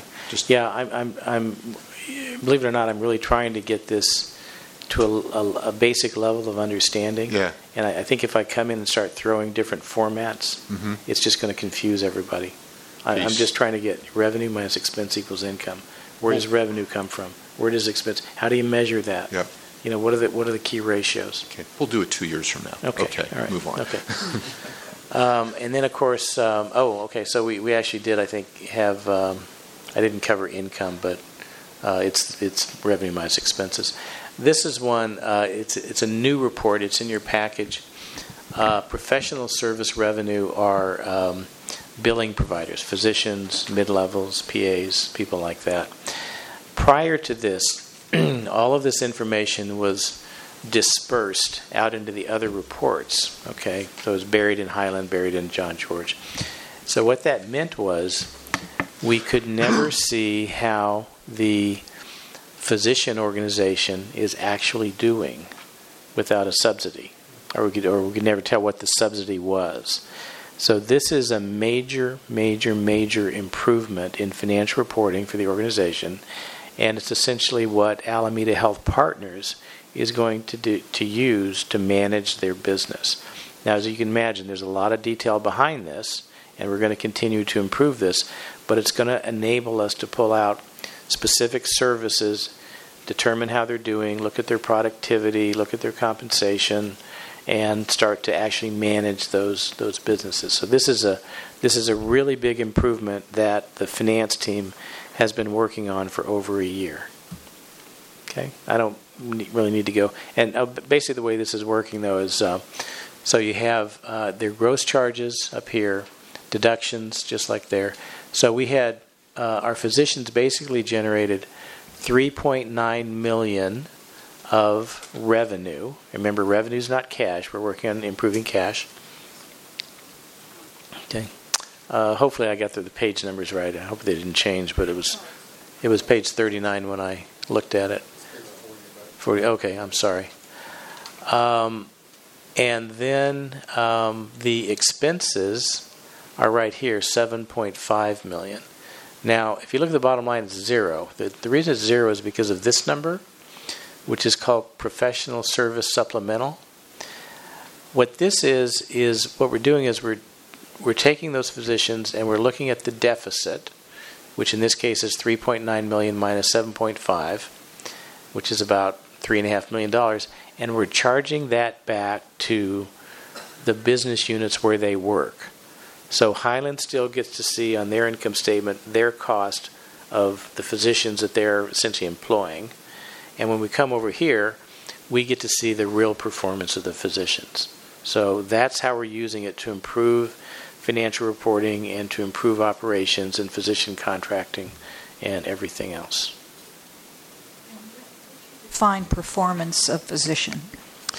Yeah, there are some indicators that we are eventually going to put on here, but when you're managing a medical group, the key things to look for are what are called the work units per physician. Our work RVUs, relative value units, is their unit of service. And there's a book that's published by the MGMA called Medical Group Management Association, which is for physicians, and it'll show you by service, like anesthesia, surgery, orthopedics, whatever, the median and the high and the low for what those physicians should be doing on a monthly basis. So it's a measure of productivity. Okay, so if you can report work RVUs and then divide that by the number of physicians, it tells you how productive your physicians are. There's a lot of other information in that book. There's information on compensation. It tells you what a physiatrist should be paid. It tells you what a rheumatologist should be paid. Productivity is related to the billing? What? To the number of patients they see. To the number of patients they see. Yes. And got it. Yes, Okay. to the number of patients Okay. they see. All right. Yeah. Okay. Okay. Keep going. Okay, here's the heat map. I think people generally like the heat map. We are running a little late. I'm happy to talk about any of the business units or answer questions. Why don't I just stop there and see if there are questions about this? I'm kind of concerned that we've got two pretty substantive items in the running. Well, I want to make sure you get all the information you need because I want there to be confidence in the finance team. I'm raising this just to give the committee a chance to say, you know what, this sounds great for now. Okay. We want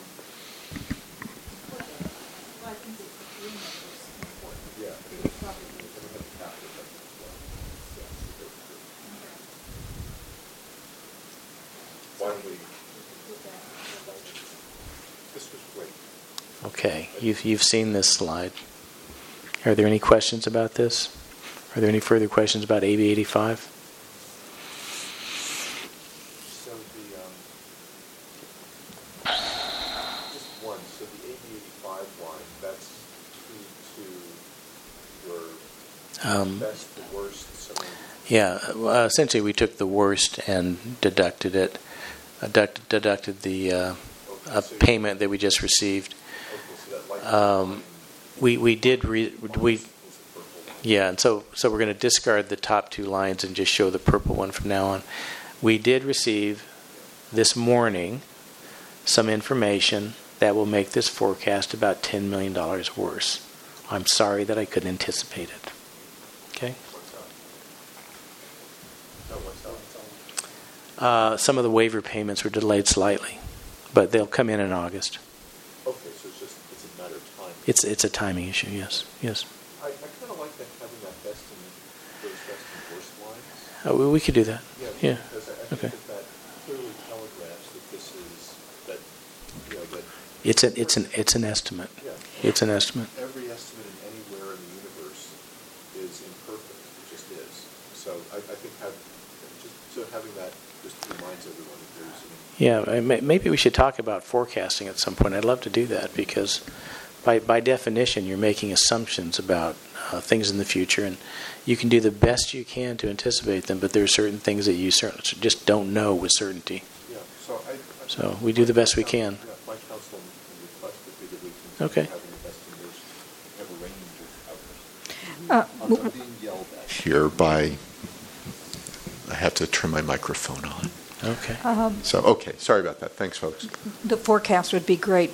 Knowing what the assumptions are really helps understanding the forecast. Yeah. But David, I want to make certain that I understand relative to the $10 million that will come in August. Because it comes in a new fiscal year, you don't put it in then as an asset and a revenue the way you were talking about earlier? No, that's a good question. So we've recorded it as an asset, okay, and we've taken appropriate reserves against it.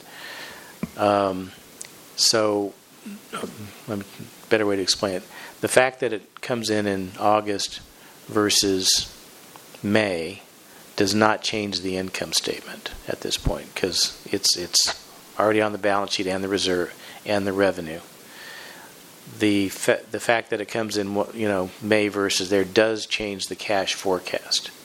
So the timing of the cash comes in different, but it won't change the income statement because we already know about it. It's just a timing difference. So we give you an income statement that anticipates the receipt of those funds. So you will see that you will see that asset disappear in the next year when the cash comes. Yeah, so we have a receivable on the books when the cash comes in, cash goes up, receivable goes down. We still have a balanced balance sheet.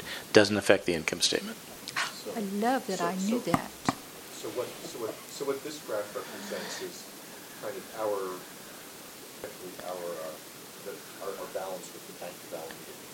Yes, exactly. Yeah. Okay, good. All right. You could hire Trustee Lawrence. Yes. Okay. Are there any questions about what we're doing on managed care contracting? Any further questions on that? I think you've heard it. Okay. Very quickly on capital expenditures, again, what we're going to try to do is 5%, $30 million. And then we presented this slide today showing you what the current thoughts are. Obviously, this is still draft and subject to your approval.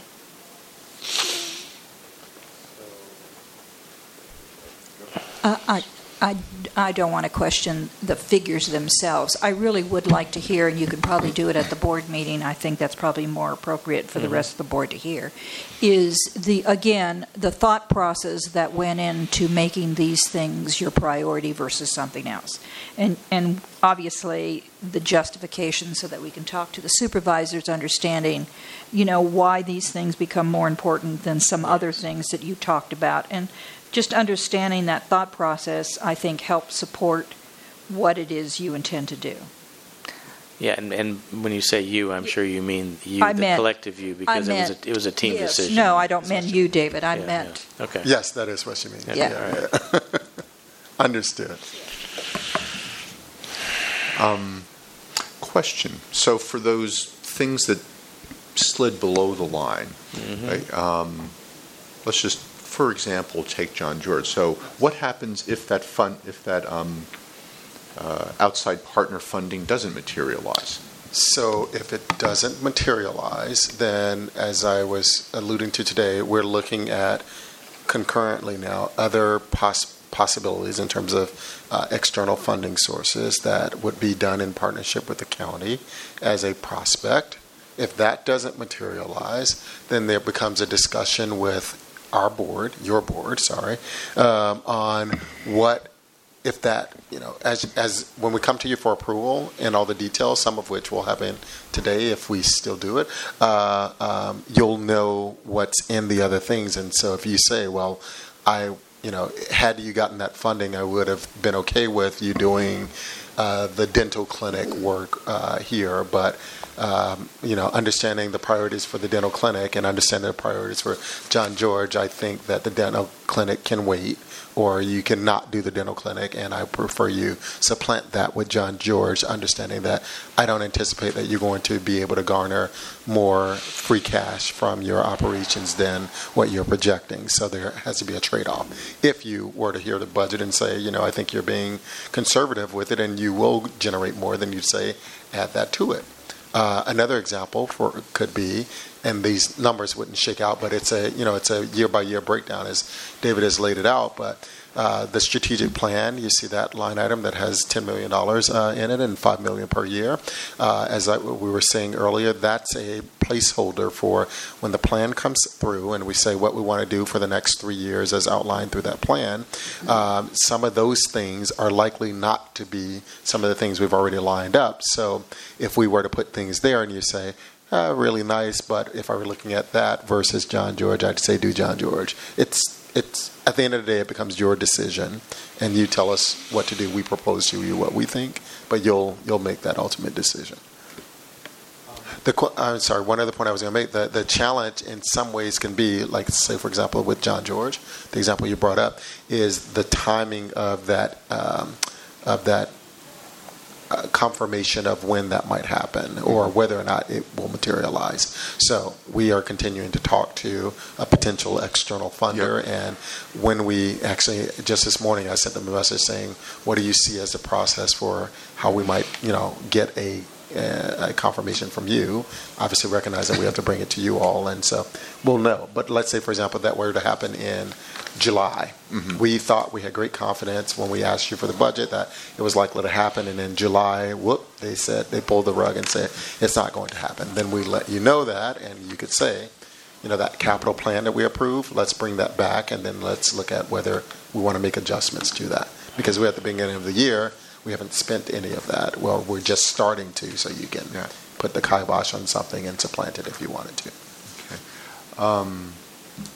and I agree with Trustee Lawrence. It would be very, very helpful to understand like the decision-making process that led to this prioritization. Sure. My personal counsel, I think that there are probably, there are things here that, must be done. Mm-hmm. There are things probably here that are probably nice to be done. Sure. And there are things that really need to happen now. Mm-hmm. There are things that, we probably could delay them. And, so. You've essentially described the process we're going through. Oh, okay, so that process great, is not done, but right. that's the sort of triaging that we do. And then obviously the other big triage point is there are things that lend themselves to somebody saying, hey, I'd like to support that, or I could support Right. that. There are other things that people would say, no, that's your job. That's a part of routine, part of an organization to invest in ongoing IT improvements or invest in your capital over the useful life of it to make sure you have those things. Yeah. But if there's something else that seems to have a mission part or it really resonates with a potential funder, part of our calculus is what are these things that we might be able to go outside and get somebody else to do. And some of the things that you see down there are many of these things we probably couldn't get an external funder for, but we would probably, as we look at those relative to these, say these can wait. Yeah. So what I'm thinking here is, I think my sense is several of the things on, that are below this $30 million line probably really, really, really need to be done. Mm-hmm. And, and one gets the impression that they're below the line. So, well, if we don't get the money, it just don't happen. Mm-hmm. And that's probably not the right messaging around it. And so, it's tough because, even generating enough cash for $30 million is going to require, Improved some performance, significant improvements yes. in the bottom line. Correct. So, so if we say, move this down 3 or 4 notches and do all those things too. Sure. Then we need to find a way to get some money. But I think that the messaging is important. Say, we have to do this stuff. I agree. If we can't find out external sources, then we have to find it within the Alameda County family or whatever, or somewhere else. I agree. And so one way to, I think, messaging is important. Some of the calculus I would say is, if we, there's one big challenge of being a public agency is, everything is open. So if you were to, as an organization, then say, I'll take John George, for example. Let's say we say we're going to do John George. And then you were to talk to some external partner and say, oh, this is a great mission-based thing. Could you help us with it? And they go, your organization already committed to doing that, so why am I funding something for you? Well, maybe the messaging is, here are the things we absolutely have to do, not to confuse that with, this is in our budget. You see? No. I get it. I think I get it, but what I'm saying is then how do you, we have to do the budget, so we can tell you that, and kind of by virtue of having it on this list, we're saying it falls within somewhere on the continuum of we need to do this, or we believe we should do this. Obviously, some higher than the others. So we're putting it on there to say just that. We are putting it, at a above the line or below the line to reflect a different sort of calculus. Tell you what, I have some messaging ideas. I'll share them with you offline. See, go from there. Okay.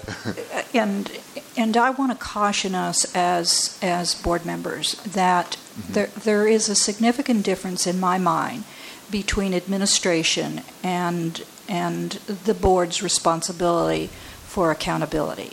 I don't believe that it's the board's. The board might make suggestions, as we do, but I think we have to find out what your thought processes were, how you made these decisions. But we can't, I don't believe it's our role to say, you should do number 3 as opposed to number 4. The vetting process with the administration, I would think, is extensive. You've spent time with your administrators, you've done all of those things. Our role as a board is not to come up with the political, how you would you call it, how you publicly talk about it. I think that's administrative role. Ours is to make certain that you have thought about those things and then let it go. So I really want to caution us not to get into the weeds of this as a board, but to really look at, are those things, is there a process that you have been involved with that's involved the staff, that you have doctors' input, that you've had, et cetera, and this is the direction you need to go. So I'm interested in process, not necessarily in the choice, in making a choice about A versus B or C. I just don't think that's our role as a board. Well, I appreciate that, and I take to heart though that your ability to do that involves you understanding the process, as you're saying, and then what are some of the things that are there, and that's part of what we're trying to provide to you, pursuant to the request from the last time we were discussing this, and we'll keep going. One other thing would be helpful is just a bit more information about each of these projects. Right. Right. So I don't know if it's that's part of what we're going to do. Oh, yeah, we actually have several people keyed up to. Never mind. Yes. Do you have time to? Because we have people waiting to. I think that's an issue for the larger board as a whole. The finance committee doesn't need to. The whole board needs to hear this, not the finance committee, in my view. So I would move it to the total board, because I think every board member will want to know a little bit about what that project is. And I want to be able to make the statement to the whole board, I want to make the statement to the whole board that it is not, you're not giving us the authority here, you're not turning this over for us to say we'd rather have the dental clinic versus the facilities for level 3. That's not our role. It's really to understand the process and make certain that you've done good thinking behind whatever decisions you are making. That's how I view the responsibility of the board. Okay. I think I agree with you. We need to know how the decisions were made. I do think it's worthwhile to understand what what these things are. Yeah. If I heard Trustee Lawrence correctly, I think what you're saying is you want us to provide that level of detail to the full board and not the finance committee. Is that what you're asking? I mean, if you want to do it twice, I don't see, but we're not voting on it, right. And so you're informing 4 of us something that I think the other 4 will be just as interested in. So I'm perfectly happy to sit here and take the time to understand it, but I would ask that you give it again to the whole board. Yeah, what I was referring to is that last month the committee had requested to get deeper into the details in terms of what some of these things are. So we gave you a handout with detailed facility plan, IT plan, and we had people standing by to go through that information with you. But it might take more time than we have tonight. That's fine, whatever. Why don't we do this? As long as we have time for the agreement. Why don't we do this? I agree that we probably have to do this all over again with the full board. Having said that, why don't we choose like 1 or 2 of these things just to review what was presented, just so you get a sense of, just so we get a sense of what you're going to be presenting, and you can get some useful feedback on that. Okay, I'll ask Dave did we understand it or not? Join us at the desk here. And why don't we talk about John George, Alameda, and rehab, those 3 projects. So start with rehab, Alameda, and then John George. So Alameda, hello everyone, good to see you. Sorry if I fall asleep, but I'm happy to be here. Just long hours. So the San Leandro and Alameda are basically SB 90 bills, Senate Bills 1990, that we had to upgrade our facilities to be seismic retrofit. Looking at these projects, we did some cost analysis. We've actually put it out to bid and made sure, we haven't accepted any bids, but we just received some bids, so we knew we were in the ballpark of the correct budget. The reason why we've prioritized this is both of them are average around $15 to $20 million projects, and all of them will be hitting before 2020. We have a requirement with OSHPD, I met with them yesterday, to have these projects completed July 1st, 2019. So those 2 are required to keep are to keep the rehab open, obviously in a new location, and then for Alameda Hospital to keep it an ambulatory hospital for the project as well. So those are those two projects. Did you mean acute? Sorry, acute. Thank you. Sorry. And then can I just clarify just a question, David, because I can't recall the Alameda Seismic. Is that the kitchen project, or is that the? It's a three-part process. It's the kitchen's the main one, but it's also the morgue and HIM. Okay, so that's not because it says complete the planning in 2017, but it's the planning in 2017 and then the execution for the next 3 years. Yes, sir. I get it. Okay, cool. Well, I stand corrected because earlier today I actually said that was planning for the larger seismic work that might need to be done at Alameda, but that's later. That's reflected on here. Yes, sir. Yes, sir. Okay. Thank you. Sorry about that. And it's 2019 for both? Yes. Well, our requirement, when we first worked with Alameda Hospital, we had an agreement with Oshpod to be finished by 2018. I negotiated with them and got it extended to the latest time, which is July 1st, 2019. The reason why we don't say December 31st, 2019 is because they expect the building done and operational. So it's 4 months for startup, training of staff, and things like that. So that's why it's July 1st. What was the figure we heard today at 2030? That's what I was just saying. I stand corrected. That's why I was asking him that. There are two pieces for Alameda Hospital. One is that there's a need to repair, as we were saying, the kitchen and the morgue and what's the third? HIM. And health information management to bring them up to a standard. That's the SB 80 standard. There is the other broader seismic compliance that this hospital, meaning the acute tower for Highland, meets. All acute facilities have to meet that by 2030. So there's then another plan that we have to do for all of Alameda Hospital to bring them into compliance there. And that would be Alameda and San Leandro at that time, too. Right. San Leandro's at 2030. Part of San Leandro, yes. Okay. Thank you. Sorry. Okay. Guess that's it. Thanks. Thanks, Steve. Okay. One comment. No? May want to do just some simple one-page bullet point PowerPoint for each of the projects you want to talk about. They can just capture our attention better. Okay. Thank you.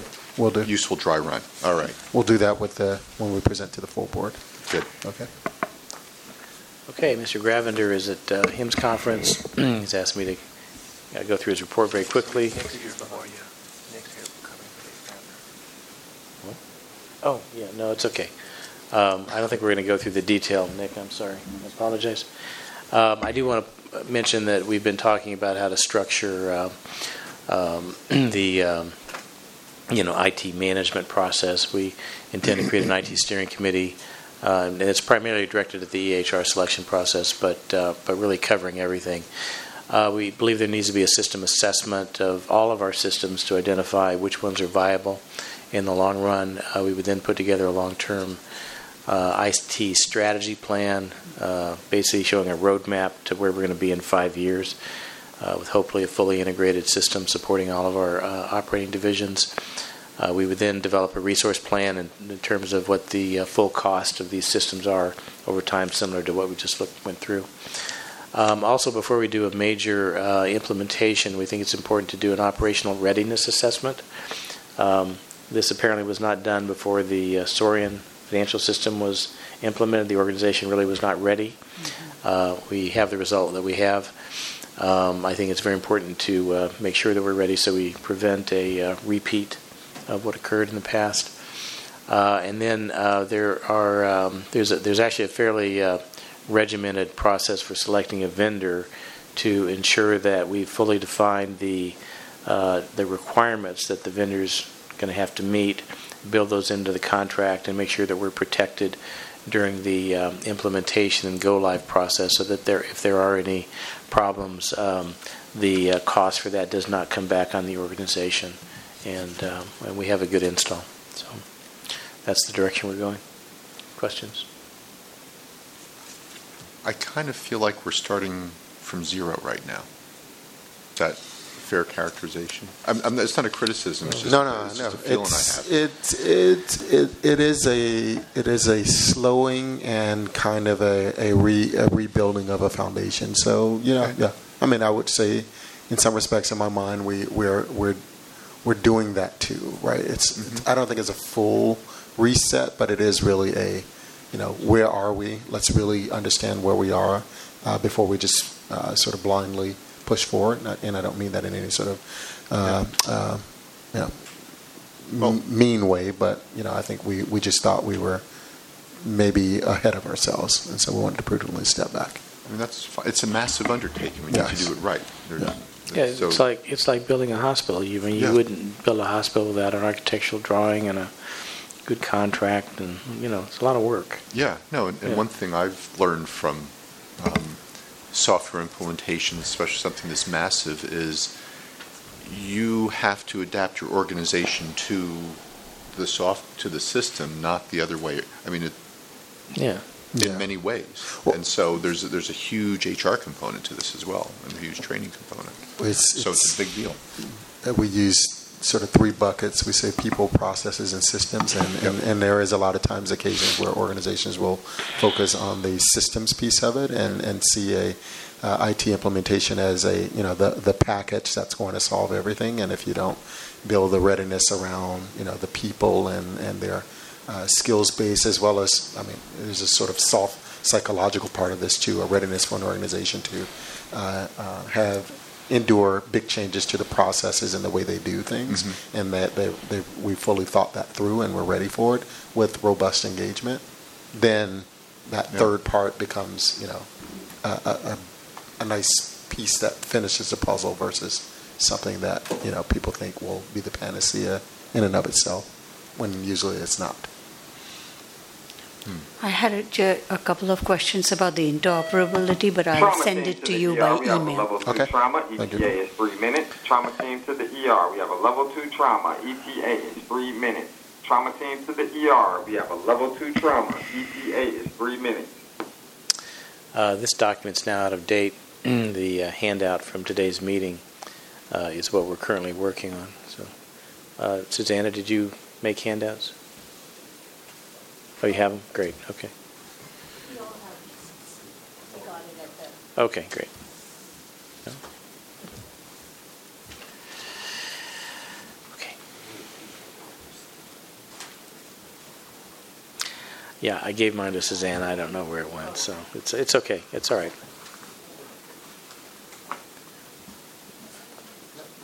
Oh, okay. I'm sorry. I thought you were going to make copies.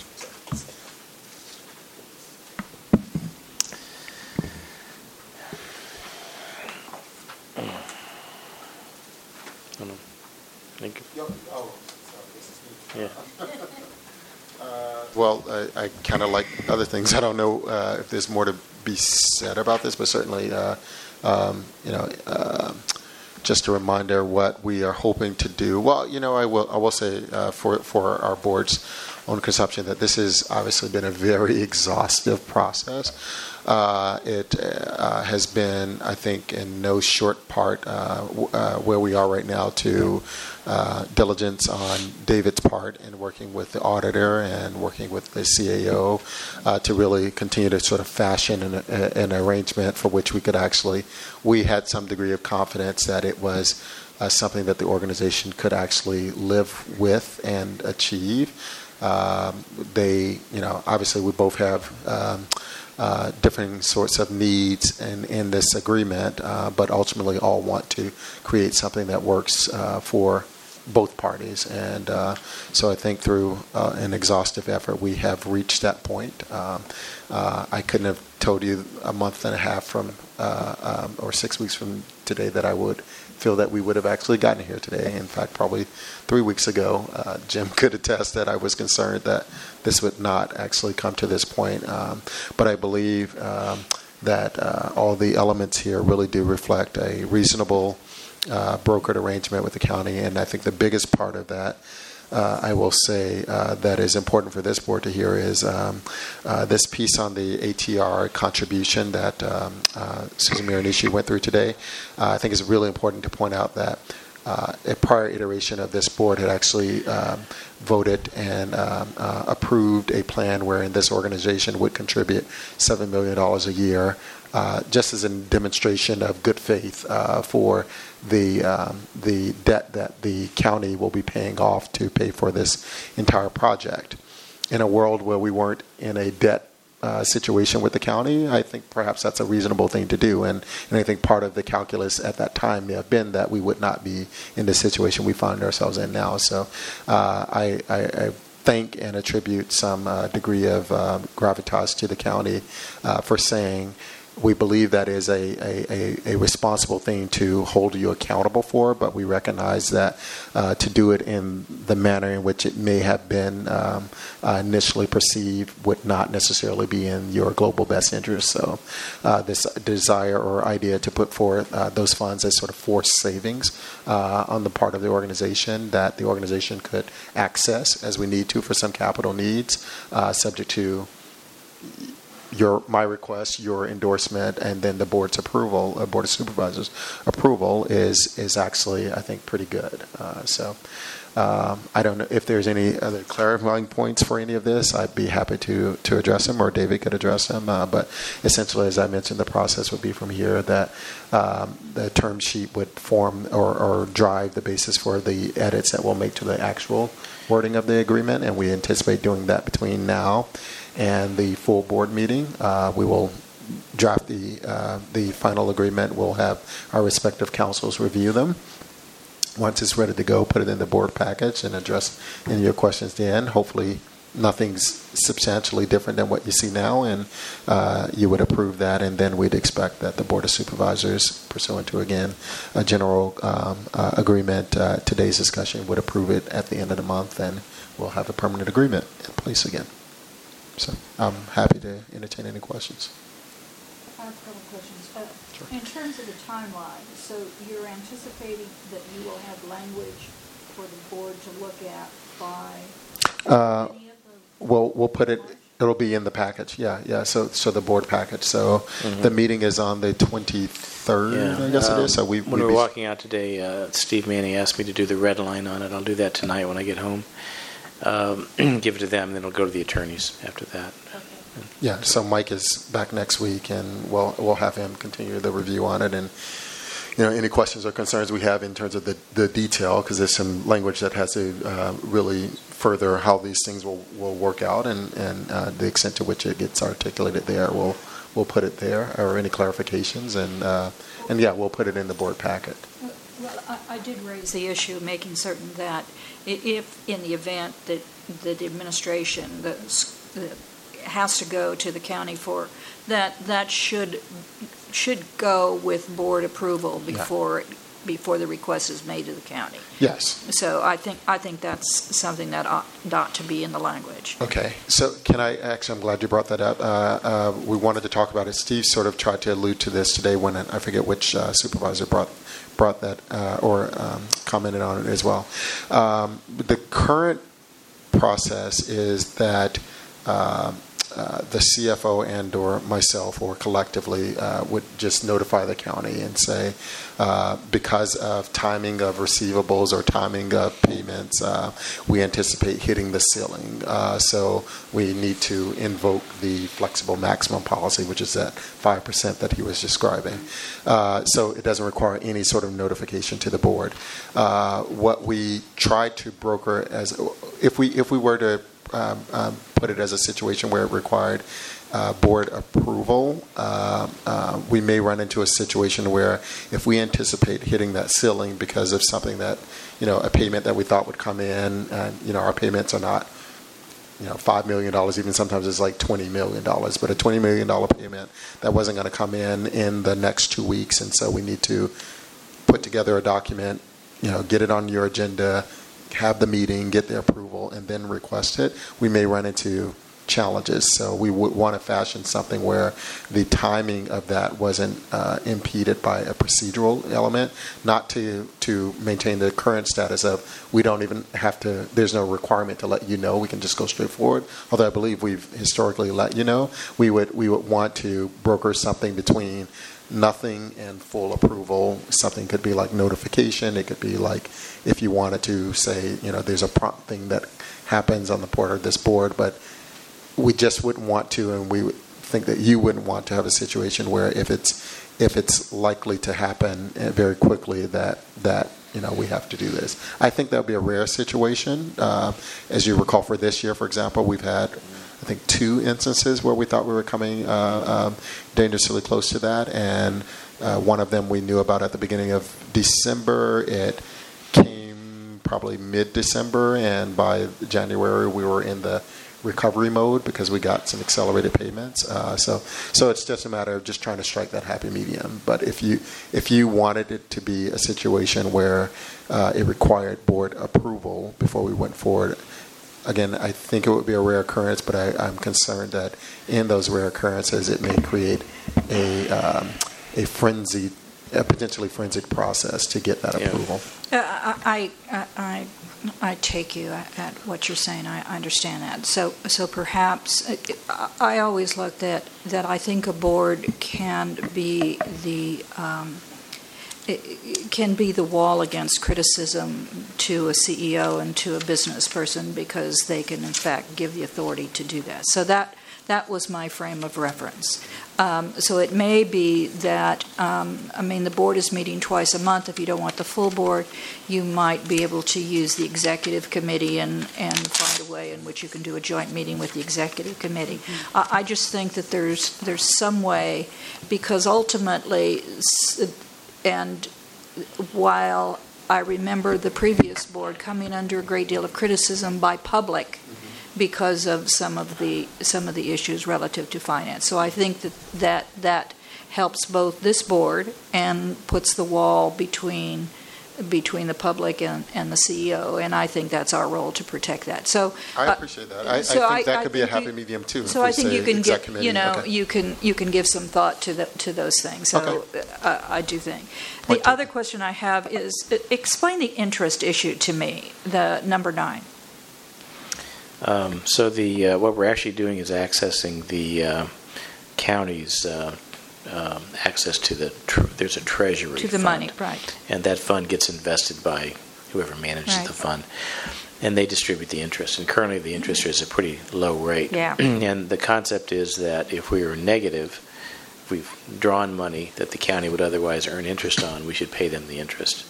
On the other hand, if we become positive, and believe it or not, within the life of this agreement, we might actually be positive sooner than later, we would then earn that interest rate. That was going to be my question, is that if it cut both ways. It cuts both ways. So, and the county designated funds for the capital needs, are we getting interest on that? That wasn't addressed. Well, you might. I think that it wasn't. We can confirm it, but I think the answer is yes, and I'll tell you why.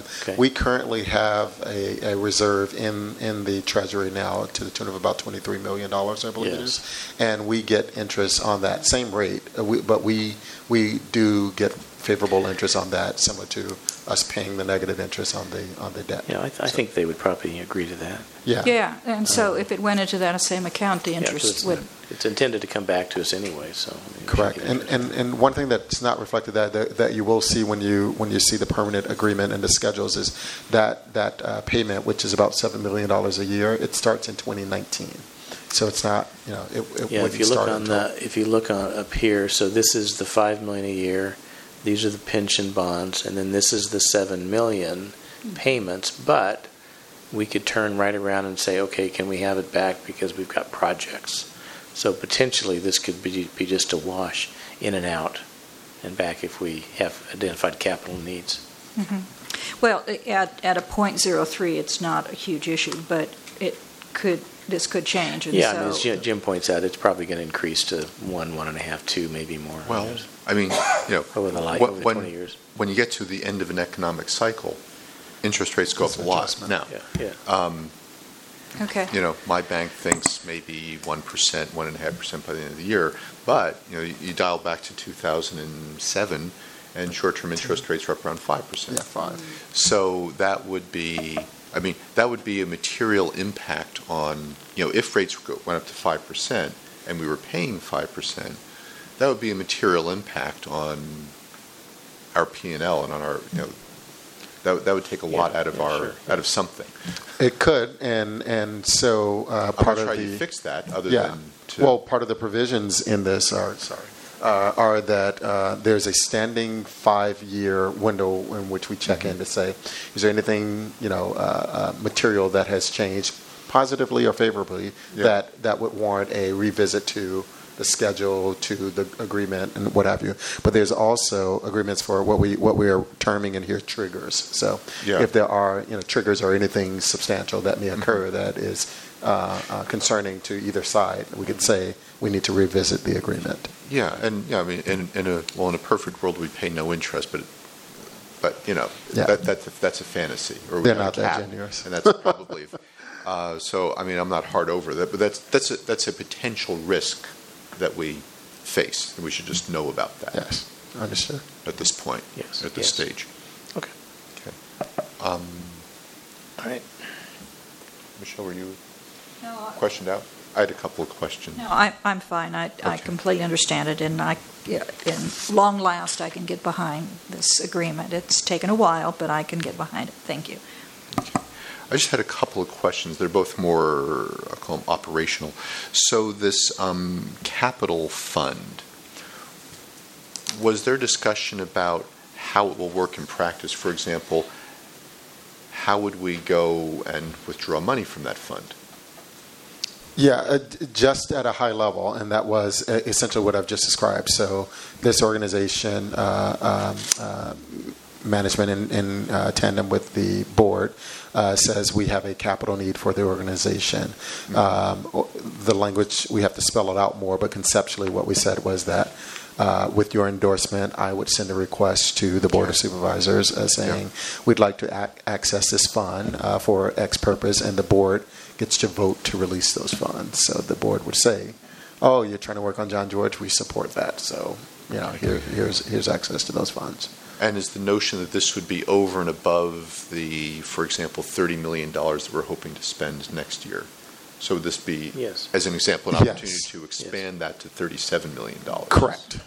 Thank you. Okay. And the way that it's structured now is they're calling it a reserve fund because the $23 million that I mentioned that we have now, the $23 million effectively counts for us to the negative net balance. So whatever we reflect as our negative net balance is actually what the balance is minus $23 million because we have $23 million in assets with them. These funds, as we accrue them, will sit in a separate sort of a designated portion, so they won't impact positively or negatively the debt. We still work on that separately, and it just becomes a pool of capital that we could use in this way. Okay.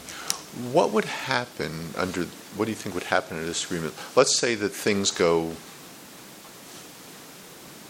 really well, which would be nice. Things go really well, and either we get a lot more reimbursed, just something, good things happen over an extended period of time. Thank you. And, that, in our net negative balance is well below the caps. Could we seek to, use that difference to fund worthy purposes within the organization? Theoretically, the availability is to go up to the limit.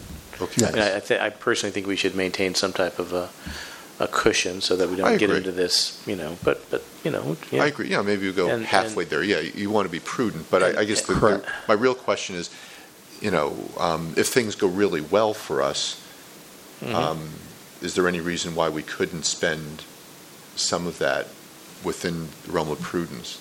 I think the short answer is no. The longer answer is no, it isn't.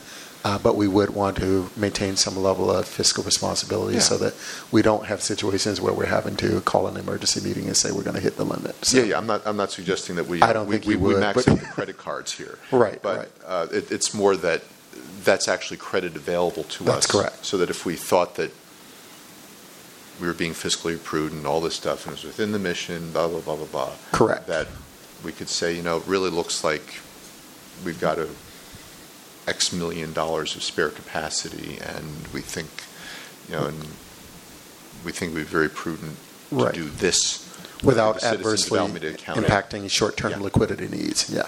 Yeah, for Okay. example, on this AB 85 issue, Yeah. there possibly will be additional money next year. We don't know. It's uncertain. Yeah. We can make an estimate, but we won't know until we get the money, so I'm not going to book it. Sure. But if that happens, if we pick up another 50 or 60 million, this potentially could be down in this neighborhood, Yeah, okay. which gives us more cushion, and then you have some flexibility. All right. That answers my question. I like this. I like this. I think there's some very positive surprises to me here, and hats off to the very, very hard work, and also to the appreciation for the generosity of the county. So There you go. that's Right. my questions, comments, and everything. Other trustees? Continue? No questions. No? All right, I think this is a, That's good. then, well, probably should have done this in the beginning, but I move to refer this to the full board for approval. Is there a second? second. Okay. Any further discussion? All in favor? Aye? Aye. Anybody? No objections? Okay. Good. Any further questions or comments about anything? Okay, hold on. I'm going to get there. Okay. Is there any request for public comment?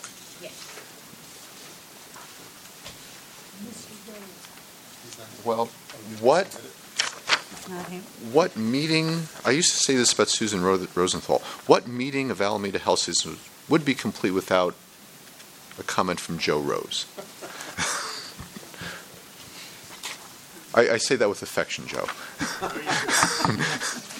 Thank you, Chair Luganani. Trustees, my name is Joe Rose. I am president of NAMI Alameda County South. That's the National Alliance on Mental Illness.